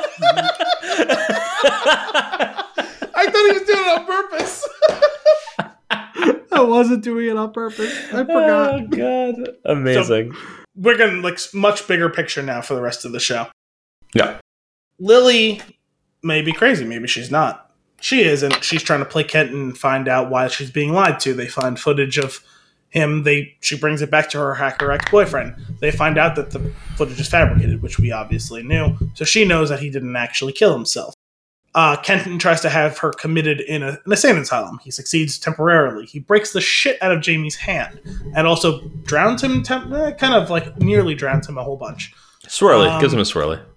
We start to find out what the Devs actually does because we start to get a bigger picture of Forrest and Katie and two other people, Lyndon and Stewart, who are the kind of triumvirate of people who work on it full time. It's a machine that runs a program that can simulate to perfect, near perfect, perfect simulation of everything that has happened, is happening, and will happen. So they look back in the past and they see Jesus Christ on the cross. As their program gets better, they can hear him speaking in Aramaic. Stuart and Lyndon get a little wild and say, let's look at some other things in history, like Marilyn Monroe having sex with Arthur Miller. They look into the future and they see Lily dying on the floor of Debs. And we know this is in the very near future, but we don't know exactly how near.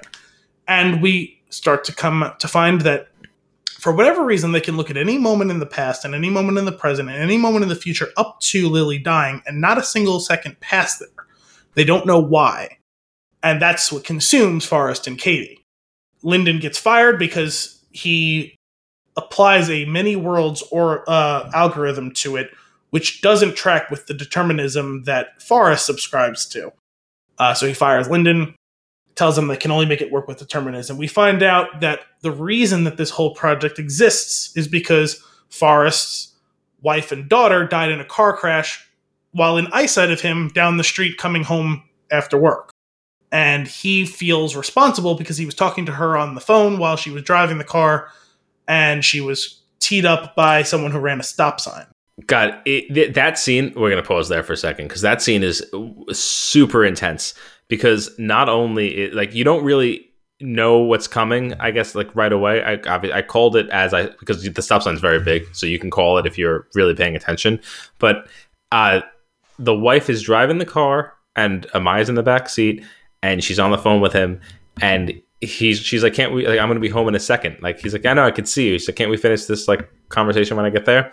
I hate talking on the phone while I'm driving. Bang, and it's like, oh my God. And that's when you start to lose your mind, much like Forrest. Also, one of the most visually stunning things you'll ever see, because that scene isn't shown in a flashback. It's seen while Katie is using the machine to watch the past through the many worlds algorithm. And you see all of the different variations of how the scene could have gone. There's the car crashing into him fatally, the car crashing into him non-fatally, the car missing it by an inch forward, missing it by an inch behind it, the car stopping for real. All of these different things, and they overlay each of the things as they unfold, so all of these things end up on screen together. And we find the same scene plays out in 100 different ways at the same time. It's a crazy visual stunt. And they do this in a couple of different ways. They do the same thing as she's rewatching the scene of when Katie and Forrest first met for the first time, when she storms out of a college class in which Forrest told the instructor to intentionally provoke her and see what her response was. And she storms out and, a bird shits on her shoulder in one of them. And then she walks to the left in one of them. She walks to the right in the other. She gets a call in another one. And they show all these things and how Forrest might have not caught up to her and never met her, and they may never have gotten together and started this whole project to begin with.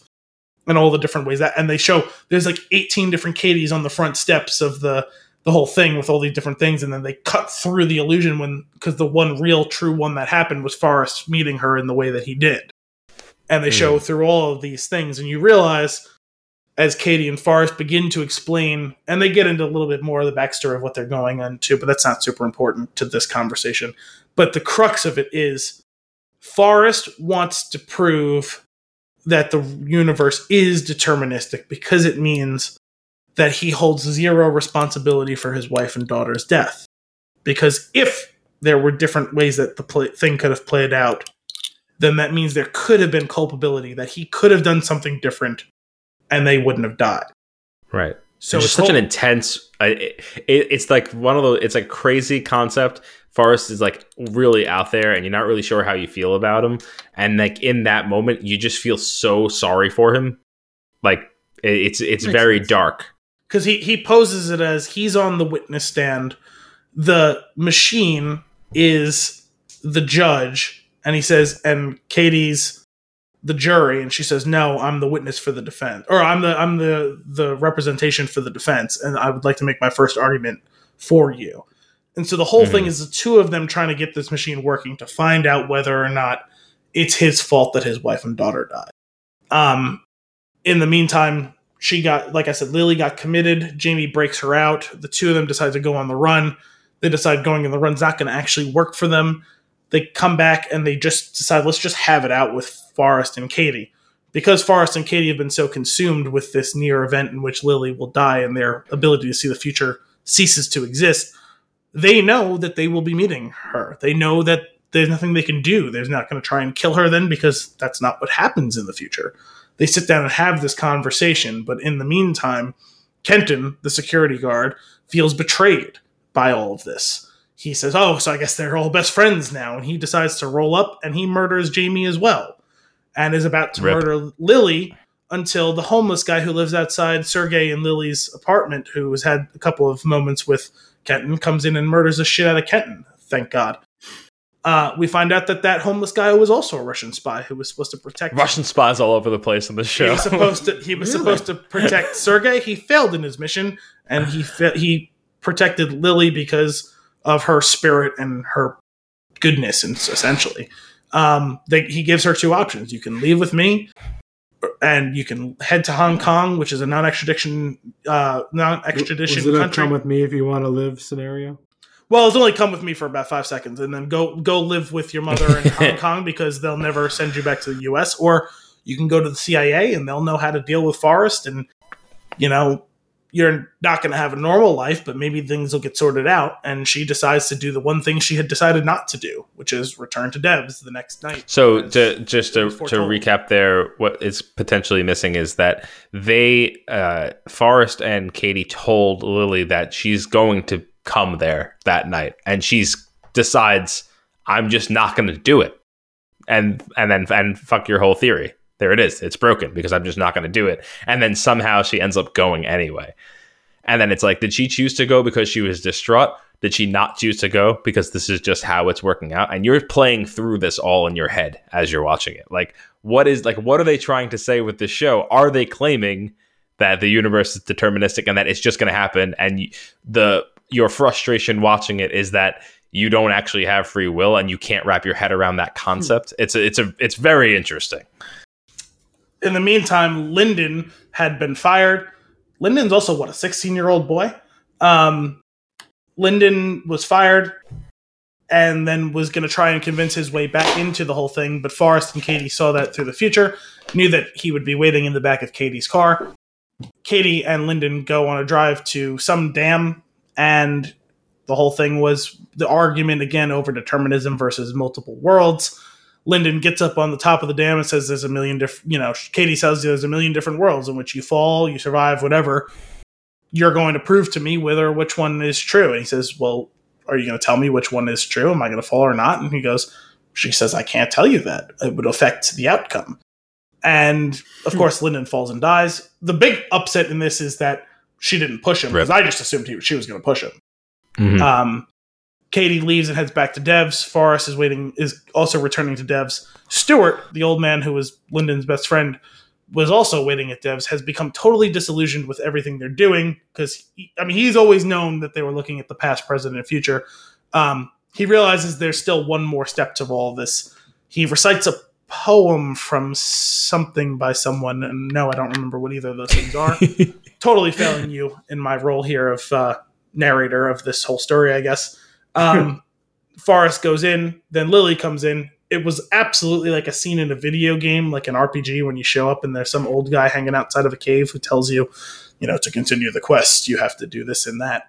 And he lets her through, and then she sits down with Forrest. He tells her that he's going to show her the future as it comes up, that they didn't quite tell her the whole story, that not only was she going to show up this night and that their ability to see the future was going to end, it was going to culminate with her death. And she said, well, that's kind of something I would have liked to know ahead of time. And he says, well, let's roll the tape, because that's going to happen in like 20 minutes. And they roll the tape over the next 20 minutes. This is when he tells her the little joke about it being Deus, not Devs, and explains to her that this whole machine can see everything about the future. And what it reveals to her about her immediate future is she's going to walk out. She's going to walk past Katie. Katie's going to let them get onto the ladder later. They're going to get in the lateral later. She made a comment about how tech billionaires think they're messiahs, and when they're in the lateral later, Forrest says to her, the thing about messiahs is they're martyred and they are reborn with, then deified or whatever. And then she shoots him in the head. It breaks the seal of that vacuum. The whole electromagnetic field fails and the lateral later falls, and then she dies as well. The lateral later becomes an immediate escalator. That only goes down. I like the term lateral later. Yeah, I do too. That's why I keep saying it. And it ends with the thing that we've seen since when their image was fuzzy to when it became crystal clear, that she falls, she crawls, and she dies. So then they end this thing, and she says, when is this all going to happen? He says, we don't have very long. And they make chit-chat for 12 seconds, and then they get up, they walk out the room, and it starts to play out.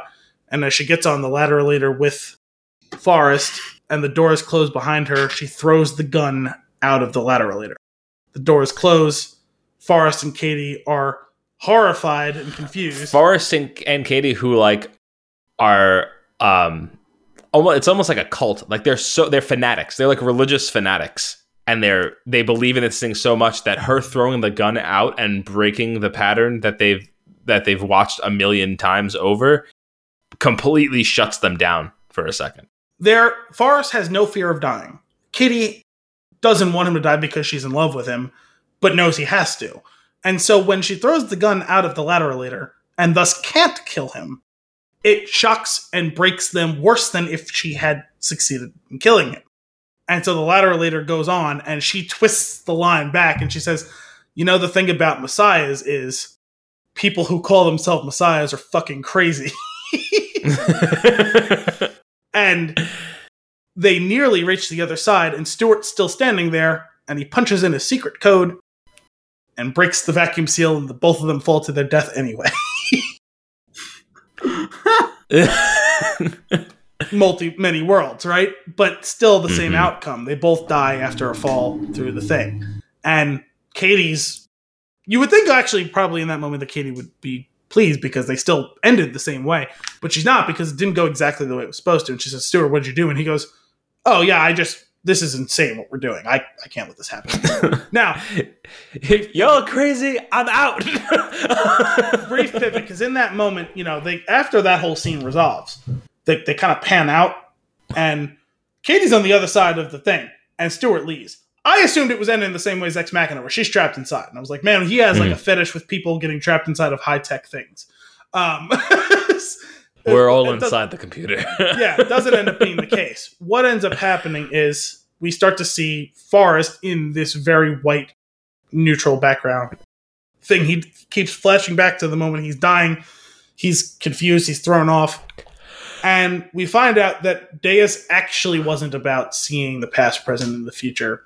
It was about proving this machine's ability to predict the whole system. There kept being a line about, it's in the system now. We're in the system now.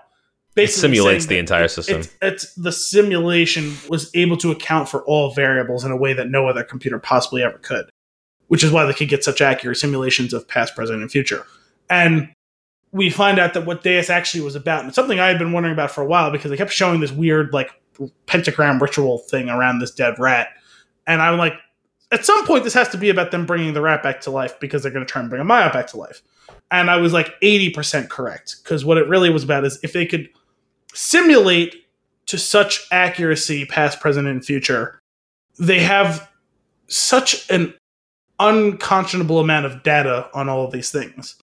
Deus actually was about creating an entirely new universe within it. And she uploads Forrest and Lily's consciousness to the Deus simulation, in which they could run a simulation that was as real as reality. Because he says, so it's Deus, and she says, Insane. Yes. Basically what they're saying is that world is as true and real as the real world. And so Lily and Forrest are given a choice to live however they want within the system, knowing that that reality is just as valid as the reality they came from, but also knowing that in the substructure there was many worlds that were running on Lindum's algorithm. So there's a million horrific lives that the two of them would have to lead, but the only one, while they have to be aware of those things, the only one they have to experience is the utopic one that the two of them earned. Forrest for proving essentially that it wasn't his fault that his wife and daughter died, and Lily for proving that there could be another way. Mm-hmm. That sounds like the end of Source Code. I never saw that. I never saw it either. Is that worth the watch? Never mind. No, I know the movie you're talking about. I never saw it. No. Essentially, like, it's a guy that was a U.S. soldier, I believe, and he was very close to death, and they were able to keep like his brain alive, and they put him into a simulation of something that happened to try to figure out what happened. Yeah, it was before like a nuclear bomb went off or something, right? Some kind of terrorist attack on, I think, a train, and he figures it out. He only has like 90 seconds or whatever it was each time to figure it out. Figures it out and then like lives out in the simulation instead of dying in the real world. Yeah. It's crazy. Like when it came down to the end in Devs, I feel like there's all of this simulation theory, and then you can play it out, and because you've had such detail in getting to this point of them figuring out, you're like, oh, the story is like the inception of simulation theory, and then it's like, or is it? because you don't actually know, you can't know. It's just it plays out so well. I feel like it was just a tremendous television show, and like, or not television show, but its own unique mini series, limited series, whatever 8-part movie. It was so good. Yes, Nick Offerman looks ridiculous. He looks absurd. It's the worst hair ever. He looks very, very crazy. But yeah, that I was completely hooked every minute of that show. It's funny because it was 8 episodes. The first 4 are so utterly and completely riveting. Mm-hmm. And the second half is different because it changes from, I mean, there's always this whole show has been about establishing a certain philosophy, aesthetic, and a vibe that you're experiencing while watching it. Mm-hmm. But the first 4 is very scheme driven plot, not in the sense of like the advancement of story, but just like there's things going on. Right. And then the back half of the show is so about just immersing yourself in the world that's created. Just in the sense of, this is, like I said, unlike anything I've ever watched before. And just being in it. And at times, despite it having a really compelling story, the story just doesn't matter. It's just like you're enjoying this audiovisual smorgasbord that's been offered to you. It looks gorgeous. It sounds amazing or horrifying, depending on the moment you're in. It's a really jarring show in what you see and especially in what you hear. And it's intentional. There are moments where you can say, oh, wow, it's obvious that you're intentionally trying to make me uncomfortable right now. Right. One of the things that I really, really enjoyed about the finale, the finale of the finale, the last like 5-10 minutes of the show, is when we are in the simulation, this pseudo utopia with Lily and Forrest being alive, and Amaya's alive, and so is Forrest's wife, and everybody's kind of happy. And Sergey and Jamie. And there's what I really enjoyed about it, which is very interesting. I want to rewatch it, and I want to also like see if anybody's done like an Easter egg clip. There's a lot of other things in there. So a few that I spotted were Lyndon and what's the other guy's name? Stewart. Well, Lyndon and Stewart are not inside of Devs. They just work at the company, and they're friends, and they're sitting outside working together. Lily's boss doesn't have prosthetic legs anymore. Yeah, it's funny because when she was walking, I was like, oh, wait, was that the one? And she had normal legs. I was like, oh, maybe it was a different person. No, she doesn't have them anymore. It's great. And then Kenton is actually still alive. See, I missed him. I didn't see him. He's a silhouette.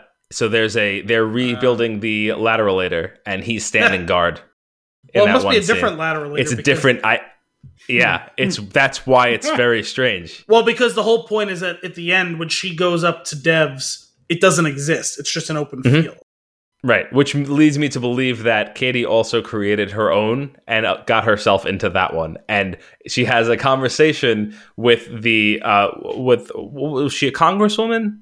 Senator or congressman. Senator, who like to keep the machine on. And I thought that conversation was just to keep it powered so that she can fully carry this whole thing out. I believe part of it is because she's not going to be able to do it because she's going in too.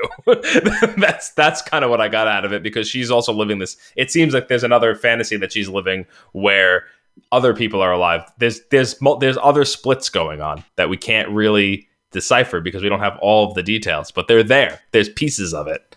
It's very cool. It's a really, really well done show. It's a hell of a show. I don't know if Kristen would like it. I don't really know what her tastes are, but it's something that if you have the time to, it's only 8 episodes. It's a hell of a watch. I'll check it out. You had mentioned something that kind of triggers something I want to tell you guys. So you said they go back and they see Jesus. Do you know that they're making a sequel to The Passion of the Christ? And that's not a Family Guy joke. No. Yes, I'm aware. That's something. I think we talked about it on the show. With Gary? Maybe. I think we talked about it when Gary was Maybe. on. But yeah, it was just the point of, like, having a historical reference for something so far back, you know what I mean? And it's, it's one of those things like, oh, was it real? Was it not? And in this case, it's not making a pitch or a plea in any way, shape, or form for any form of religion, just saying, hey, there is a historical moment in which Jesus Christ dies on the cross. And it's a reference point to that. Then, like I said, they jump to more modern history, and then they jump to the future. Like I said, it's just a hell of an experience. I'm glad it was only 1 season, despite how much I loved it. The other thing me and Anthony have talked about in recent episodes, we'll clue you in on this as well. They've all basically said it's all but confirmed. Well, I'm sure it'll be delayed now with this. Alex Garland is writing a whole new season of television for FX on Hulu. Featuring the same main cast. They're all going to come back. It's not going to be, at least to this point, they've said it's not going to be an anthology in the same world, but an anthology in which all of the main cast will be returning to do an entirely new show together. Interesting. That being said, if you skipped Devs Talk, welcome back. The other thing that we need to talk about before getting into fun and games is Better Call Saul, because the Better Call Saul season finale just happened. It was picked up obviously for its final season, which is coming in sometime in 2021. It was a super intense episode and ended with a cliffhanger that I wasn't expecting. I don't recall other seasons being as cliffhangery as this. Am I wrong? Am I crazy, or am I just not remembering it right? It depends on the particular storyline, and it depends on how you define a cliffhanger. Because I didn't really think any of this was a cliffhanger, unless you're just specifically referring to the Lalo thing. Yeah, I am. Well, I mean, he survives and he's going to enact revenge. Like, that's not really a cliffhanger. Well, it is, because there's a lot left of there. Sure it is. He's alive. Other people are going to think he's gone. There's another character that ran off that we know from Breaking Bad, but we don't know how we're going to bridge the gap from now to there. So there's going to be something interesting there. We got some hints about certain characters that came in towards the end of Breaking Bad and how they're going to start to factor in earlier on, or maybe how they became part of the whole equation. So like there was a lot of things that they just started in that final episode, and that in my that's a cliffhanger. They left those things dangling in front of you. A cliffhanger would have been Lalo getting shot and you don't know if he survived or died. Not just a cliffhanger. Like, he walks away, so it's not really a cliffhanger. I think we are splitting hairs, but there's no resolution. Well, the resolution is he's on the warpath, and I guess that's what I'm saying. Like, that, there's been a million shows that have ended that way. I wouldn't classify that as a.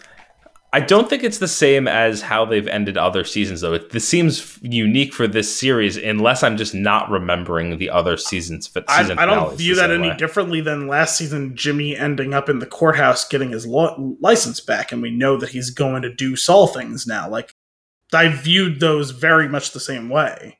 Oh, interesting. Yeah, I don't. I think that The intensity of like the imminent danger feels like a cliffhanger to me. Well, the only difference, I think, is that one is physical danger and one is more existential. But thematically, I view them as like mirror images of each other. Interesting. Right? It's something's going to happen now. But it's like, we can wait to find out what those things are because it's not a moment in time. It's going to be a whole thing. It's going to run a season or two. Like Jimmy becoming Saul and, oh God, Saul is a real person now, is a whole thing that's going to govern the next 2 seasons, ending the show. Lalo being alive and knowing who gunned for him and knowing how they gunned for him is going to govern the entire final season. Well, it was very well done. You know what? Sorry, I was saying, just on the topic of cliffhanger finale, didn't they end the one season? Was it season 3? Didn't that end with Mike trying to kill Hector Salamanca and the horn ringing in the desert and him running back and finding the note in his car? That's a cliffhanger. Yes, yeah, that was too, for sure. The one thing that we've been talking about throughout the past few episodes, and probably like maybe more so because I think we're probably talking about it last season as well. Al's theory that I am subscribed to, that the show is not Jimmy's Breaking Bad as much as it is Kim's Breaking Bad, which is 100% what has happened. Totally fucking nailed it. And if, like, where is the Emmy? Like, oh my God. So this week, Adnan Virk, who has this, he has a couple of podcasts. One of them I listen to every week called GM Shuffle. It's him and a former GM in the NFL, Mike Lombardi, who have I think it's during the season, it's bi-weekly. During the off-season is a weekly show. Really good. They have really great chemistry together. Both, one of them worked in the NFL for 30 years or whatever. The other guy is a huge NFL fan, worked for ESPN for a long time covering it. But he also has his real passion is movies. And he has a podcast called Cinephile. And he had Ray Seahorn on this week. And I haven't got a chance to listen to the episode because I've never listened to any of his movie podcasts at all. But I really want to listen to this episode because he had her on. They've been banging the drum for her, or at least Adnan's been banging the drum for her to win an Emmy along about the same amount of time as we have. She's incredible. She's been better every single season of the show. The character's been better every single season of the show. She's crushed it the last 2 seasons. Oh my God. Her real the last 2 episodes. Well, oh my God. Of course. and you know what? And I want to get to it right after it. So is Bob Odenkirk. Oh yeah, always. 3 episodes as well, because it feels like earlier in the season he kind of was just being Jimmy / Saul. The last 3 episodes, 4 episodes, he's crushed it in like wildly different ways every week. But her real coming out party onto the whole scene was last season when she totally excoriates Howard when he goes through the whole conversation about the Will and Chuck and Jimmy, and she just keeps going and going and going and elevating to the point where she's just like, I don't know how he didn't literally melt into a puddle at the end of that conversation. Yeah. This season, she ratchets it up even more, not just in like a big sense, even in a lot of her subtle work. But the moment that totally solidified my theory, as you saw it, right, is when she finger guns him the way he did in the finale. And I was like, oh my God, the monster that he's created. How? Yep. How is this possible? Oh God. It's so good. Because we had the week before because we don't know what happens to Kim. We don't know what happens to Kim. And it gets really real with her and him and Lalo. And it's like, oh my God, is this it? Does she die here? Right. To make Jimmy pay. And she doesn't. She totally fucking, I think I saw someone say she verbally pants Lalo. I was like, oh my God. It's a tremendous way. That's great. She totally like dressed him down in a way that I can't even describe or fathom. But even when that scene's over, it's like, okay, but she is in the game. She could still end up dead, even in this finale. And I was like, but could you, at this point, when they've come out and said she was meant to be a support character, we didn't have a plan for her, and then we realized, oh my God, she is an equal star to this show alongside Jimmy and Mike. and she becomes this full-fledged lead of the show alongside the two of them. And can you afford to kill her off before the final season? Like, it would be a hell of a move, and I would respect the hell out of it. But, like, how can you squander that when she didn't get enough opportunity in the first 2 seasons that have only really been given an opportunity to strut it in the 4th and 5th season? Oh man, she really brings it, especially in this. That finger guns thing was amazing. Like, my jaw dropped when she did it. You're like, oh, this is a fun joke the whole time, and then you start to get uncomfortable, and then you realize that you're just a mirror of Jimmy that in that scene, and he's getting uncomfortable, and then when she does that, you're like, oh my god, she's crazy. Yeah, you know what? Oh fuck. Damn it! There's a reference I want to make so badly here, and I can't do it to you because you haven't seen the show. Can you please go find Kim and have her take your seat for the next 5 minutes? Is this a Scrubs thing? No, it's a Dexter thing. I need to talk to you instead of you. Oh man, Dexter or Scrubs. Oh, well, you definitely missed out on Scrubs. Oh my god! But anyway, this show really good. But the one thing I actually wanted to talk about, other than that, there was 2 pieces of this puzzle. That was one of them.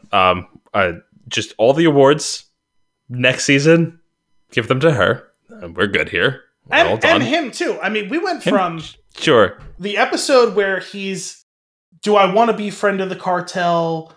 He goes scorched earth on Howard. That scene, as soon as it was over, everyone online, and I was like, you know what? You guys are right. Yeah, this is Saul Goodman's version of the I am the one who knocks speech. And of course, his was a bigger and showier version, right? You know, lightning bolts fly from my fingertips. It was like, Jesus Christ. Yeah. We go from that, the bravado, to the next episode, him in the desert. And he gets one big line, and, you know, why? So that they can find a corpse with a mouthful of piss, which I fucking lost it. But, you know, it's a much quieter, more vulnerable, fragile, and broken Saul Goodman that we see trudging through the desert in loafers, carrying 2 sacks of cash, culminating with him running through the desert with, again, the cash and that spaceman blanket, which I totally lost the importance of that until, like, the very end. I was like, oh, now I get why he turned it down. To then the next episode, him broken man, haunted past, and trying to figure out how, like, you know, PTSD is a real thing, and it's fucking him up at the courtroom, and then to the final episode where it's like, yeah, he goes back to scorched earth against Mike. Totally not the person who's going to bow down to that. He's broken and vulnerable with Kim, and he finally tells her the real truth in his fear after Lalo leaves. And we, you know, it always feels like Kim was the audience surrogate for Jimmy's chicanery. And yes, I did that on purpose. And in that moment, it flips, and now Jimmy is the audience surrogate as she goes totally off the rails, and we feel like her. So like, good. Where did this Kim come from? So like I said, aside from the Kim aspect of it, the last week's episode might as well have been a standalone movie. The way that it was shot, the way that it was executed, you needed no outside context from either side of the storyline. It was just an insanely good episode of television. It was so good. It's Jimmy lost. Was it last week or 2 weeks ago? Jimmy lost in the desert.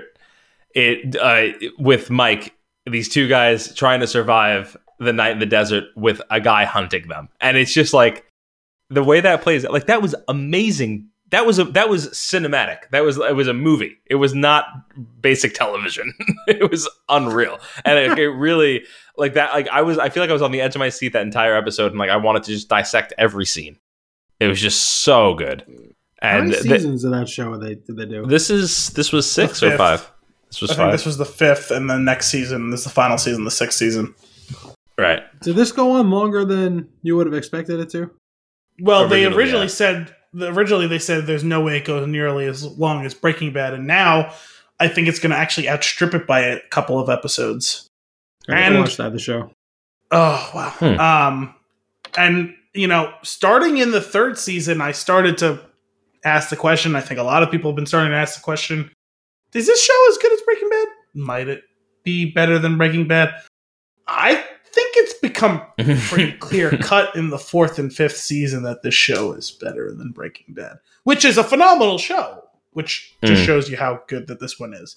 They're very different shows, but I loved Breaking Bad almost the entire way through. Usually finales can be divisive, and I thought the finale was pretty decent. I liked the way that it ended. I will say that there's something to the way that Breaking Bad ended and the way that it was shot and the amount of episodes and like how they paced through the story that it's a little bumpy. It's not bad. There's just something a little bit off about about the finale and execution, where I feel like we've been like setting up for a finale the entire time with this, and we know that there's the story after it. So like I guess it's like a smaller world to wrap up that makes it feel. I feel like there's no way that this is as bumpy as that. I feel like it's going to be a super smooth ending to Saul, which is going to end up really edging it out over Breaking Bad for me. I think we'll see how it plays out. I know we've been saying since before this season came out, might there be a chance that a substantial amount of the final season takes place in the future, because we know that eventually we'll have to get resolution to the future storyline. And so, Brian, I know. So you said you never watched any Breaking Bad other? No. So at the end of that, Saul's character gets away. There's a line during Breaking Bad where he says, "A cat just walked right by my back door." I don't have a cat. In the house? No. There is a line in rather late, I think, in the Breaking Bad run where Saul says to Walter White that, if I ever have to get out of this game, I'll probably end up as like the manager of a Cinnabon in Omaha, Nebraska, or something like that. The first season of Better Call Saul picks up in black and white, and he is living under an alias in Omaha, Nebraska, as the manager of a Cinnabon in a mall. And every season picks up with a 3 to 10 minute run of black and white of him in the future. And the final season, I feel like they're going to have to bookend the first and last episode. Yeah, I imagine so. Because I know we said, they might do a substantial... At this point, the way that this season played out, I actually don't think that's the case. There still seems like an awful lot of story to tell. But I do think they have to give... Maybe the whole finale would be... That could be interesting. But that potentially means wrapping up certain characters earlier, which would be a shame. Well, what's the difference between 9 and 10 episodes? You know what I mean? Yeah, for sure.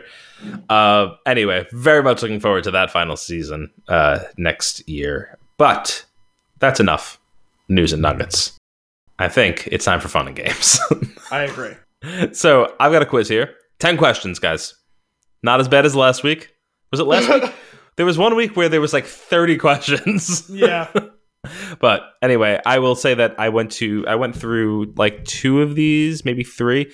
One of them that I went through the entire quiz. It was 15 questions. I was like, this is borderline, too much. And then it wanted me to take a short survey before giving me the result. And I was like, enough, enough of the questions. So we are going to do this one from BuzzFeed. Which Will Smith character are you? You both can take it. So pick a color. Black, red, pink, yellow, blue, or purple. How are we answering this? Just answer it. I have 2 separate quizzes going. Yeah. Okay. This cat's looking at me. Trying to take a picture. Damn it ran away. Black, red, pink, yellow, blue, or purple. Black. Yeah, black. Okay. Well, black's not a color. It's no, it is not. Oh, fuck you. Pick an app. Pokemon Go, WhatsApp, Reddit, Tinder, Uber, Snapchat. Reddit. I guess Reddit. Okay. Pick a squad member. Katana, Killer Croc, Rick Flag, Captain Boomerang, Harley Quinn, or El Diablo. I don't freaking know. Boomerang. What do you got, Brian? May I hear the choices again? Katana, Killer Croc, Rick Flag, Captain Boomerang, Harley Quinn, or El Diablo? Is Rick Flag a thing, or is this wrestler Ric Flair that you're pronouncing wrong? No, it's Rick Flag. the Joel Kinnaman character from Suicide Squad. All right, cool. Let's go with that because I got excited when I thought it might have been Ric Flair. Fair enough. All right, pick a song. Switch, Miami, Men in Black, Summertime, Getting Jiggy With It, Party Starter. Oh my god, those were songs? Can you run through them again? Sorry. Switch, Okay. Miami, Men in Black, Summertime, Getting Jiggy With It, Party Starter. Party Starter for sure. Miami. All right. All of them are. Do you listen to Party Starter? No, I don't think so. You might change your answer if you do. I'm sure I have. Pick a leading lady. Charlize Theron, Margot Robbie, Vivica A. Fox, Nicole Scherzinger, Eva Mendes, Gabrielle Union.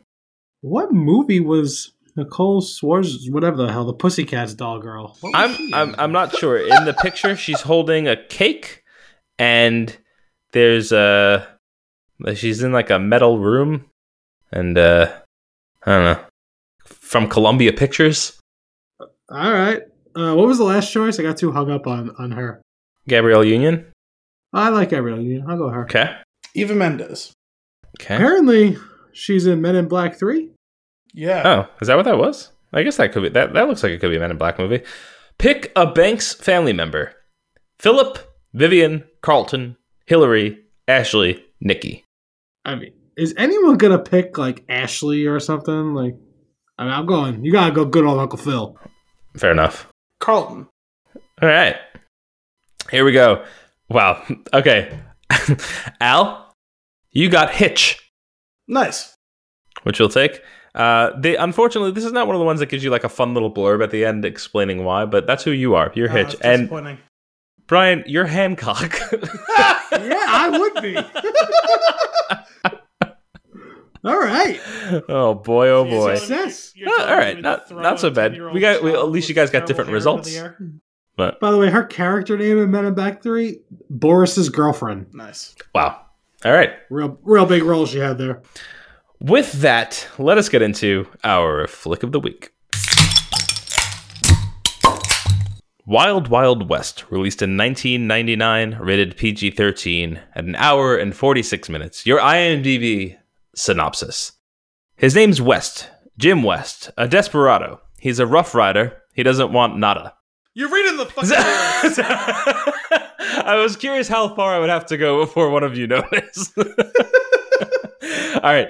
Actual IMDb synopsis. The two best special agents in the Wild West must save President Grant from the clutches of a diabolical, wheelchair-bound, steampunk-savvy Confederate scientist bent on revenge for losing the Civil War. What a tremendous written-out plot.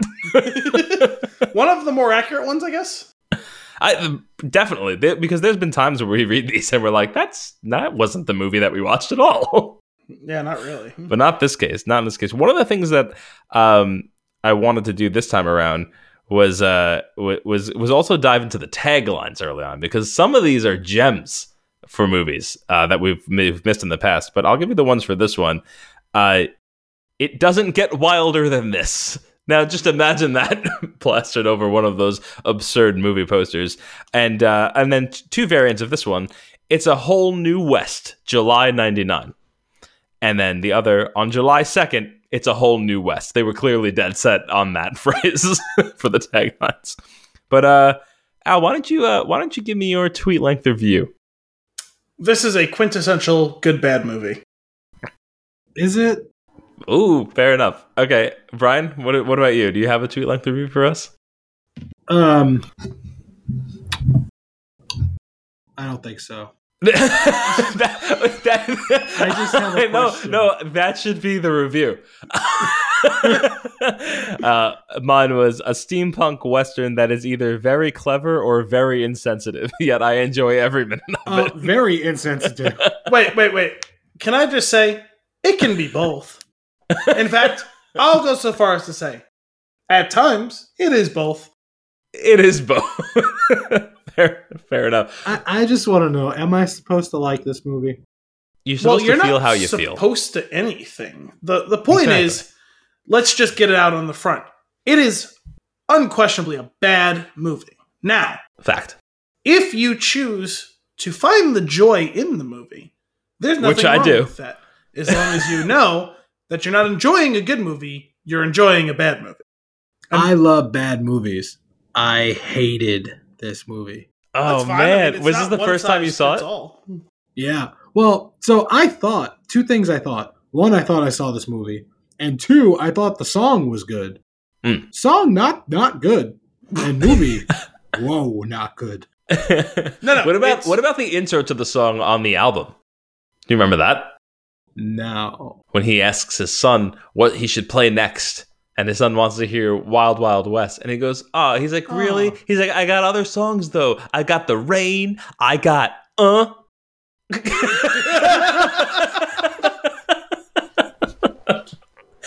But no, it is Al.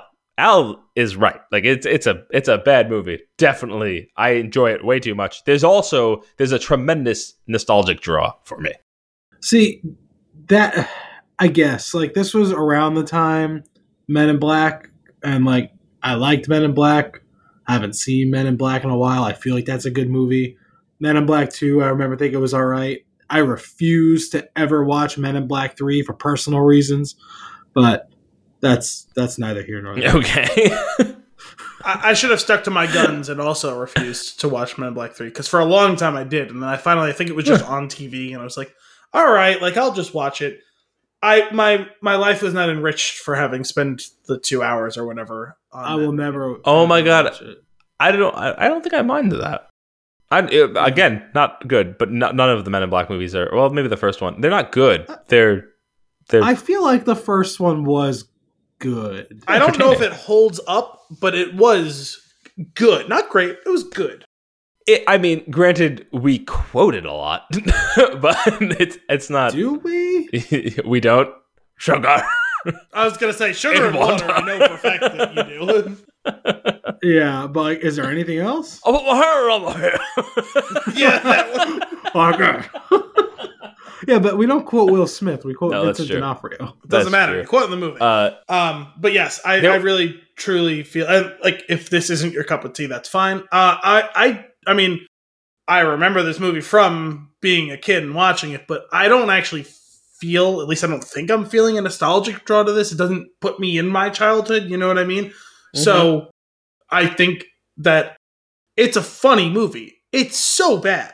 There are so much bad in this, and while I really enjoy, much bad, yeah, in so many different ways. And while I enjoy, or I used to enjoy like the verbal sparring between West and Loveless, and now I'm like cringing through the whole thing.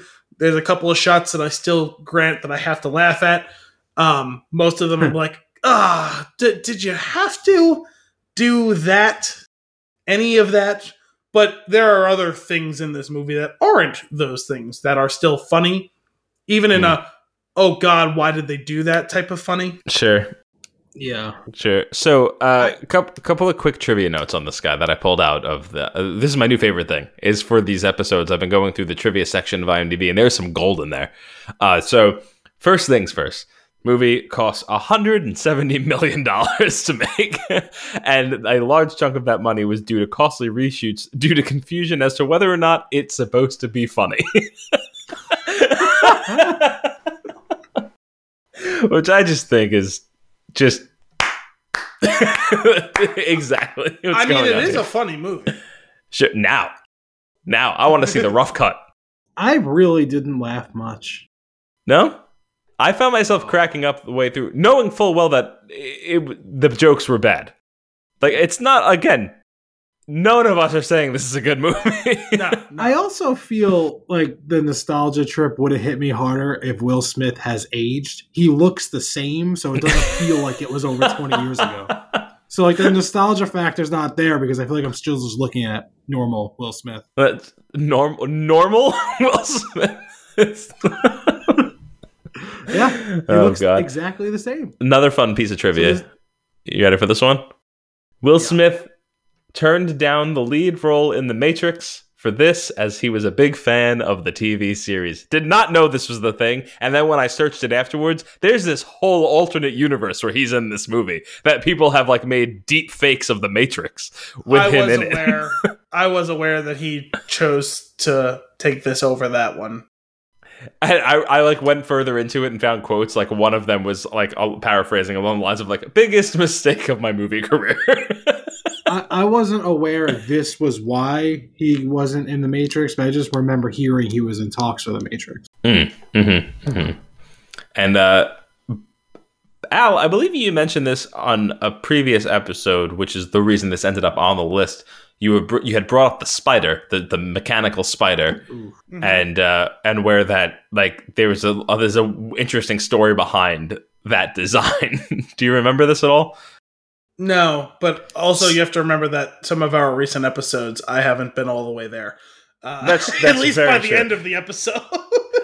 So the producer, I believe his name is John Peters, like wanted to have this giant spider in the never made Superman movie with Tim Burton and Nicolas Cage, and he ended up producing this and got the spider worked into this instead. By hell or high water, he was going to have a giant spider. I forgot what the thing that he wanted it to be in was, but yes, now you say it, I do remember that, yes, he was dead set on there being the spider in something. And then I wasn't familiar with this upon my initial watching of the movie. Definitely came to know it over the years, but there's the source material is a TV series called Wild Wild West, and that aired from 65 through 69. I am very interested in watching that to see how we made the leap from that to this. Can you imagine how bad the CGI on the spider was then? It's a real spider, and it's the camera just really close. But those are your quick facts. Brian, I feel like you have a lot of thoughts. I want a classic Brian tirade.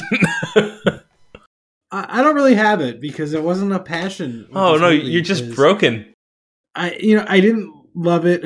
I love that. Like one movie I always bring up just as a point of reference is the movie Zombievers because it's just so bad and I love it. It's just a weird movie about zombie beavers that kill people. Sure. I love those bad movies.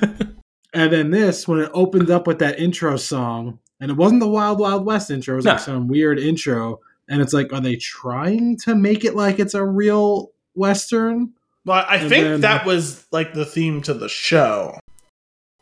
Yeah, that orchestrated. When that orchestrated intro kicked in, I was like, all of a sudden, like the next scene snapped back into and I was remembering the movie unfold just before it happened. This happened to us recently when we rewatched something else, but it's just like, I remember this movie way too vividly. Like as it was, I was like, I know, like knowing what's happening next, knowing what jokes are coming next, and then remembering was it the Rocketeer? Yes, it was the same thing. It was a musical cue. It starts off with the music, and I was just like, oh right, and then I could just like play the rest of the movie out. But no, I actually really enjoyed the score. That was one piece of it. I was actually hopeful to go into that because I like Westerns and I like Will Smith, and then it just turned into this garbage fire. And I felt like this whole movie, like you say, it was insensitive. I feel like this is the thing where, like, you make a joke and say, no, it's okay. I got friends that are this. Like, because Will Smith was the star. So, like, that's what I thought the whole movie was. Yeah, it does feel like that at times, yeah. That's fair. It's really just in the scenes when, like I said, when the two of them are going at each other, when him and Lovelace, says something about people being in short supply, and then he says, being a slave to my whatever, and I'm like, come on. Yeah. Not even just with the two of them, when he was like, my native land, it was like, Africa? Georgia. Yeah.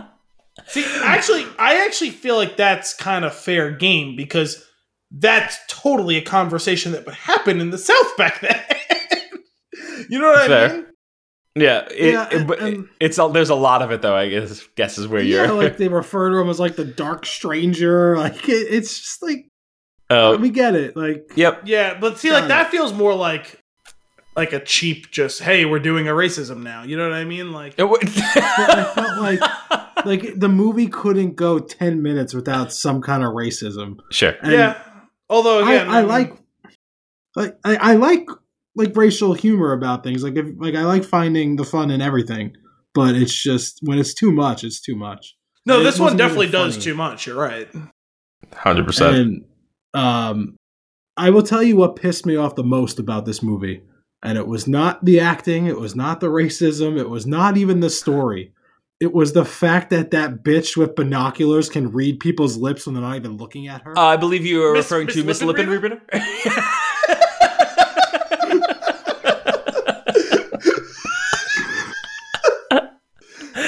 Oh man, So we had talked about that recently, Brian, because I had heard like several weeks ago that one of the podcasts I listened to, it's on Count the Dings. It's Cinephobe.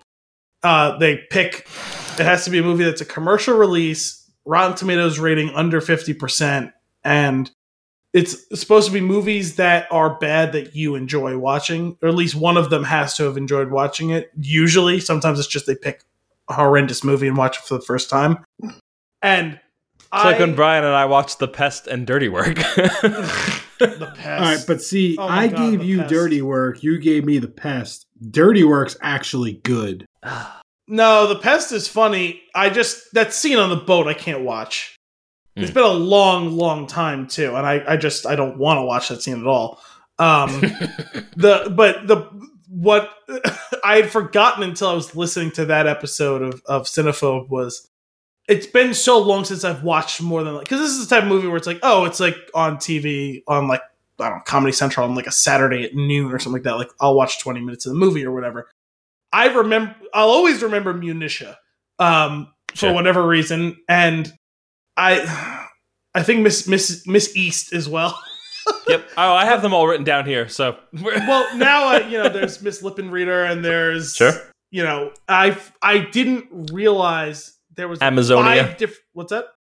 Amazonia. Yeah, I forgot that there was like 5 of them, and all of their names were just like a trait of who they were, and I was like, I didn't ever make that connection 100% until listening to the show, because then the whole thing was that after all of that, when Will Smith is in drag and he's doing the like belly dancing thing, he goes, "I'm gonna call you Ebonia."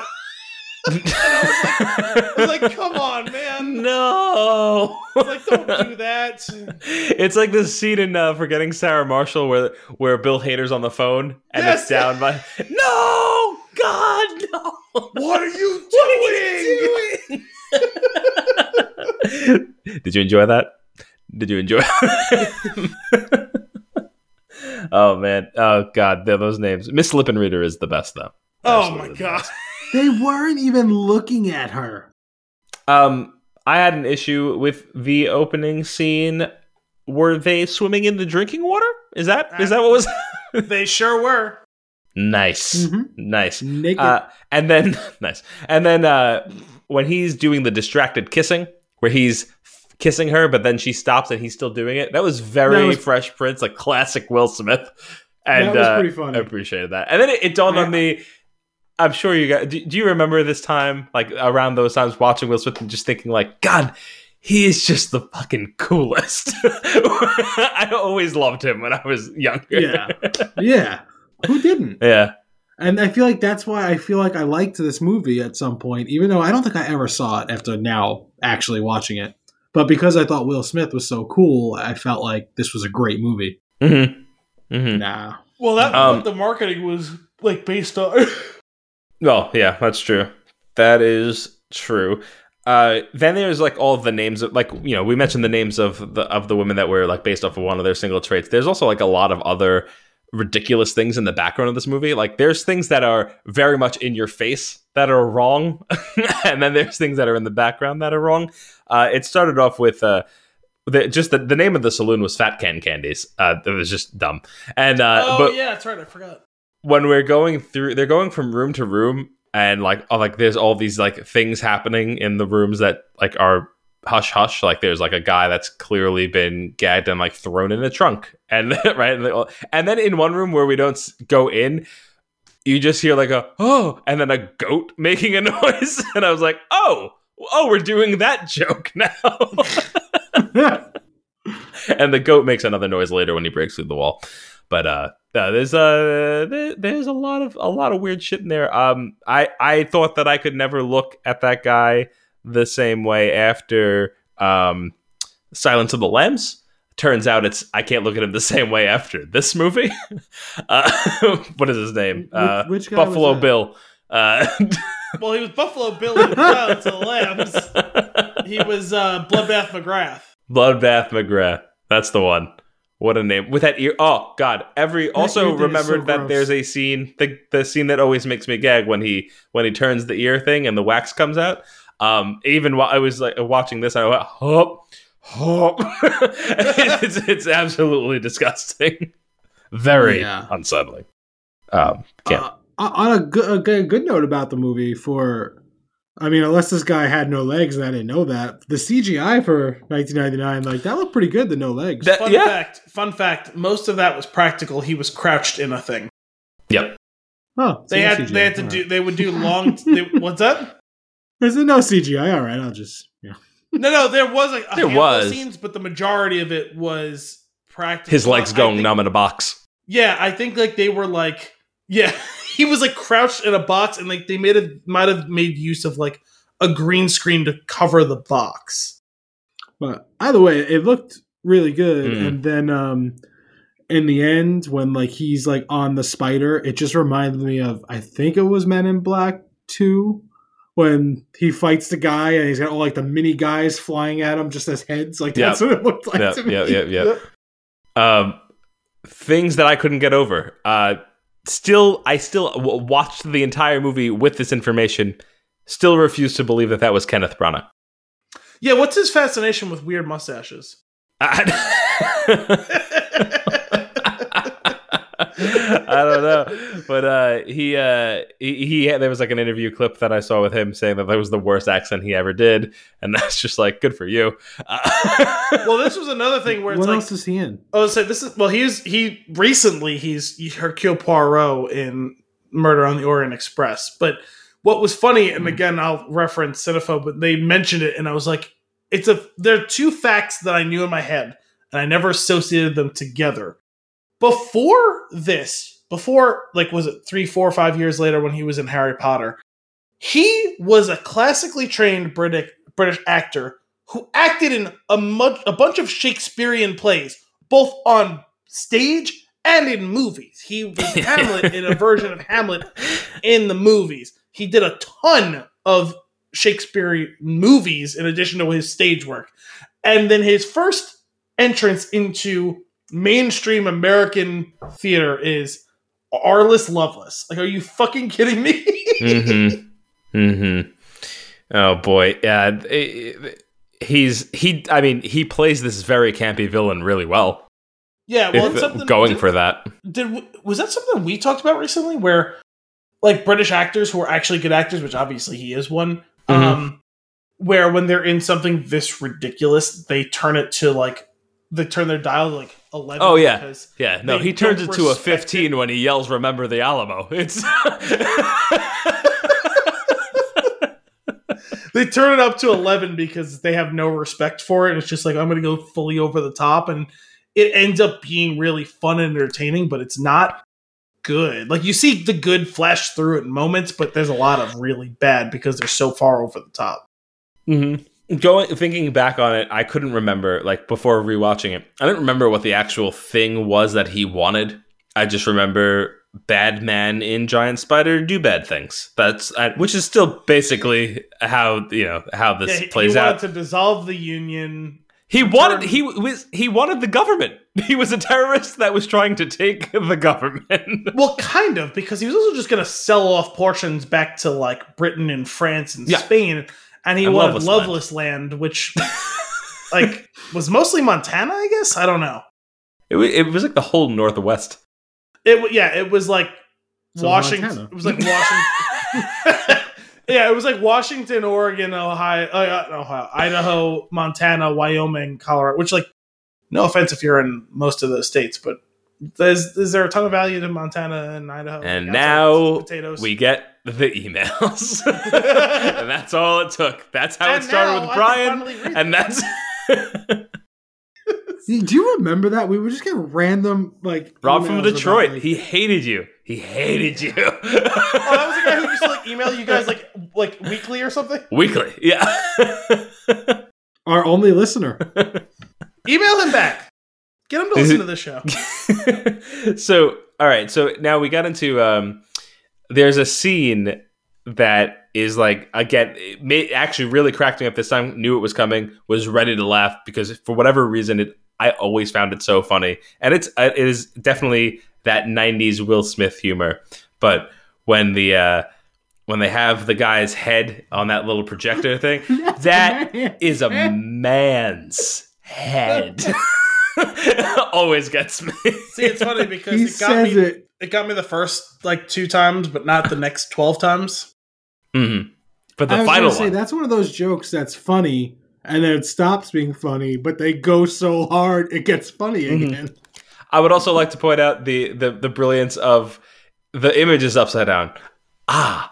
And then he rotates the head to flip it upside down. It's still blurry though, and then he puts the glasses on him. I was like, this is just out of hand. That is a man's head. Yeah, I definitely laughed. Then I'm like, all right, enough. And then it got funny again. Yeah. And then we get a scene where Artemis and he's also that guy. What's his name? Klein. Kevin Klein.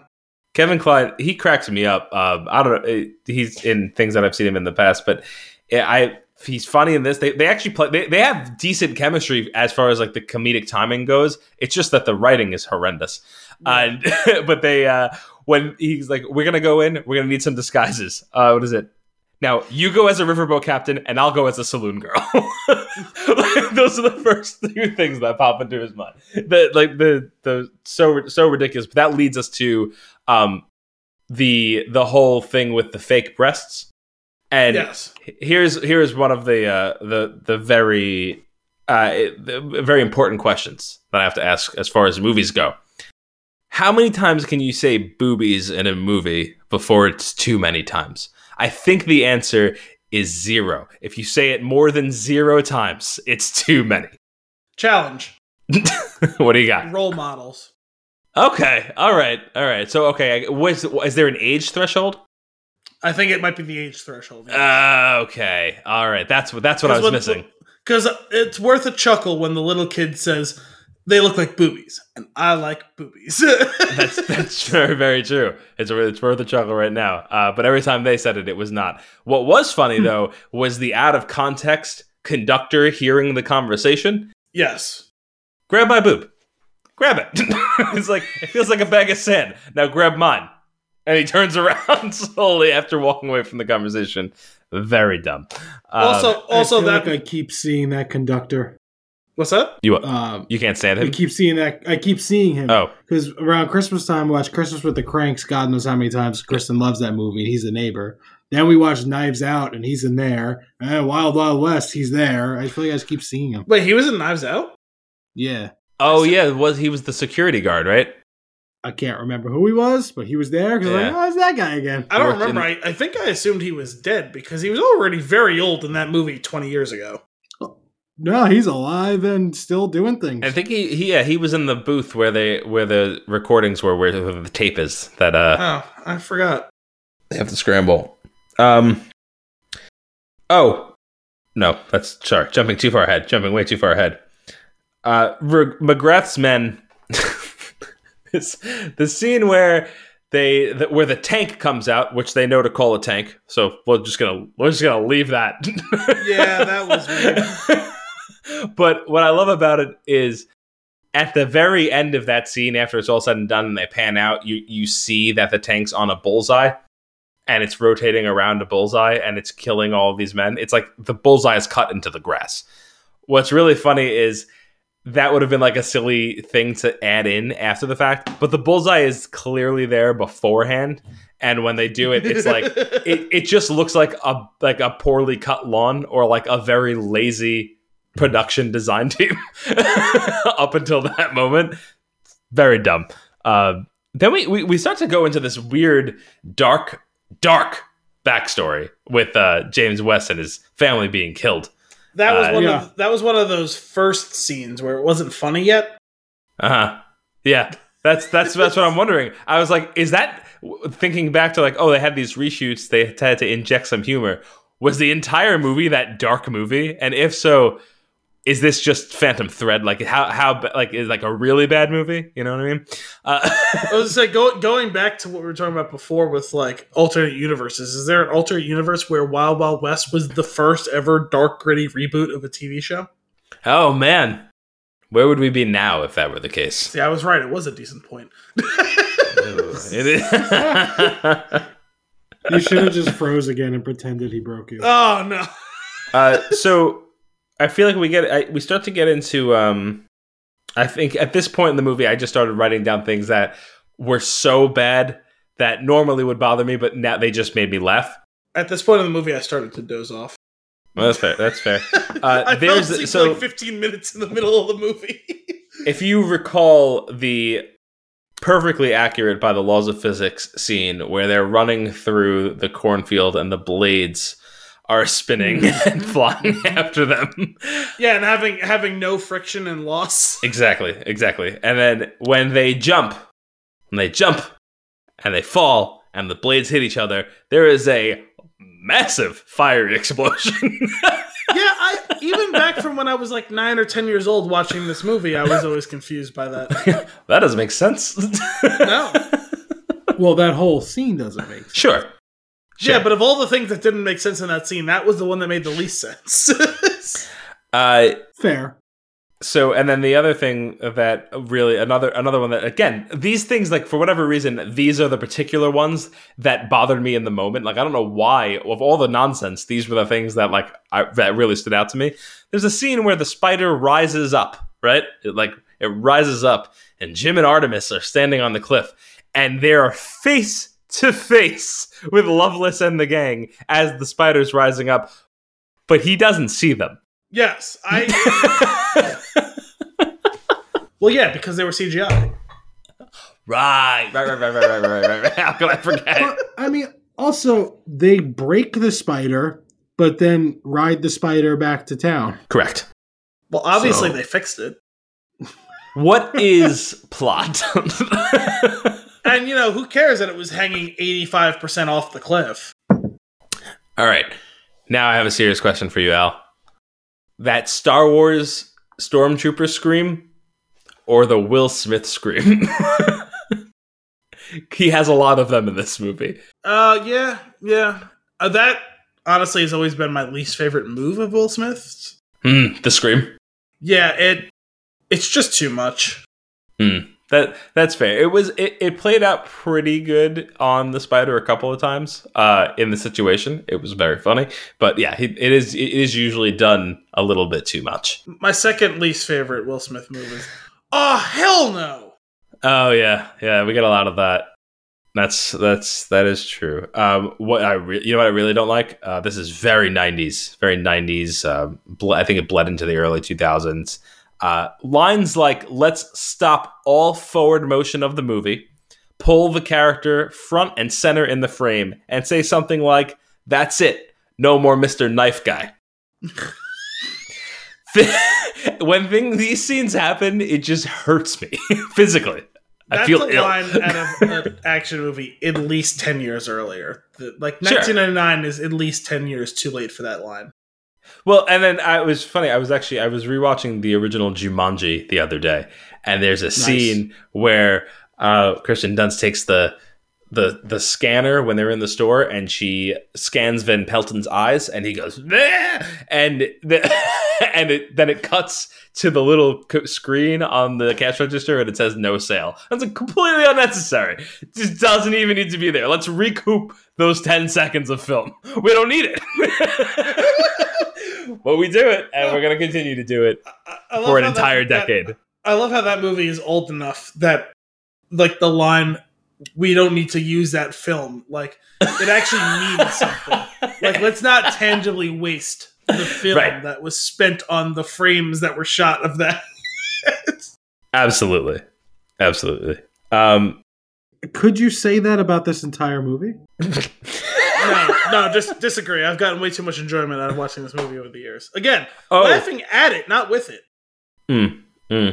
A lot of the rest of these notes have to do with this finale, this fight on the spider, but the physics of getting punched. None of those notes were about shoot me in my heart, which loves this country so dearly. shoot him in the head. It's okay. I'm wearing an impermeable. You're sewing a sweater. I'm knitting an impermeable. He's not. Is that what it's needlepoint? This is not needlepoint. That's what it is. That's needlepoint. Okay, so while we're in that final fight sequence on the giant spider, we learn a couple of things. Physics of a punch, as depicted by Will Smith. Is irrelevant? What's irrelevant? And physics is irrelevant. Yeah, absolutely. There's a point where he punches a man. What is he? Does he punch him or he kicks? I think he kicks a guy in the butt. No, he gets punched like in the butt or something. But he basically flies up through the air from the force of it, and 20 feet forward. It's very jarring because they have actually had fight sequences in the movie already where a punch landed as a punch. So I don't know where this is coming from. There was A lot of movies do that, and that bothers me. And then I don't remember if this happened Wild Wild West, but I absolutely hate when someone is hanging off something and then a person holds them with one arm, it's no big deal, just holding them. Yeah. Remember when I had cartilage? It's ridiculous. One that just comes to mind, 22 Jump Street, when Jonah Hill is hanging from the helicopter with one hand and holding Channing Tatum. Yeah. All 200 and something pounds of him with his all right, sure. Well, that's a comedy, and that's intentionally too much. Remember, some of the scenes in Wild Wild West are too.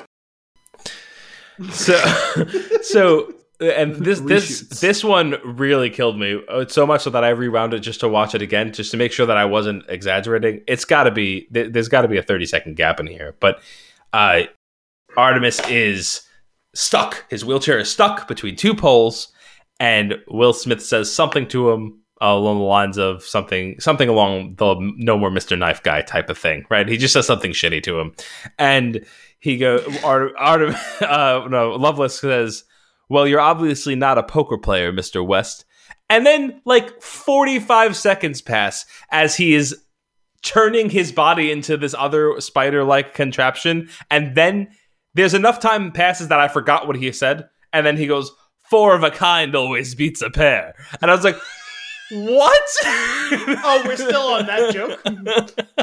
Yeah. That was a pretty horrible line and delivery. It was so long. Yeah, that was very Family Guy. That was when he's what is that when where he's breathing through saying the rest of his sentence. It's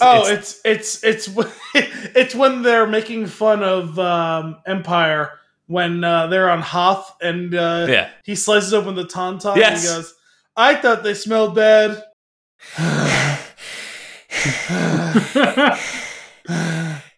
On the outside. That's exactly what it was. Oh my god, it was too much. That hurts. Didn't realize until this viewing of the movie that Kevin Kline plays the president both when he's pretending to be the president and the president in the movie. Oh, really? Yeah, it's just him. He's credited as Artemis Gordon, President Grant. He's credited as both. Yeah. I knew. I was surprised that you just figured. I did not know that until right now. Yeah, well, this is my first viewing where I was really paying attention to these types of details, I guess. You know how you tell the difference? Because there's Artemis. It's Artemis pretending to be the president, and then there's the president whose voice doesn't sound like Artemis pretending to be the president. Yeah, I see where the complications arise. I see how I was hoodwinked. Yeah, exactly. Also, the fat suit that he wears. Right. But he stabs with a knife. I was saying, we should break the fourth wall on when he stabs the fat suit on himself. Oh God. There are two final notes that I have, and they both are related to the credits, not even the movie. So the first one is things that I forgot about in the Wild Wild West song. Other than being able to recite maybe half of the song, I forgot entirely the part where he calls on Cisco.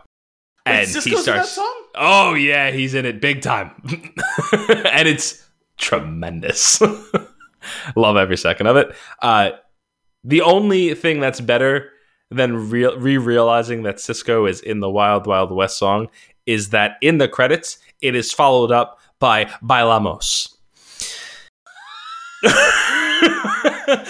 I don't know why. I was not aware of that phenomenon. But I went through the whole credits and I was just like, let's just see where this goes. And that's the next song. The funny thing about Cisco is, most of the time if someone mentions that name, people think of the thong song. I think of Get Over It. And then I'm like, oh, and also he sang that song. But I always think of him and Get Over It.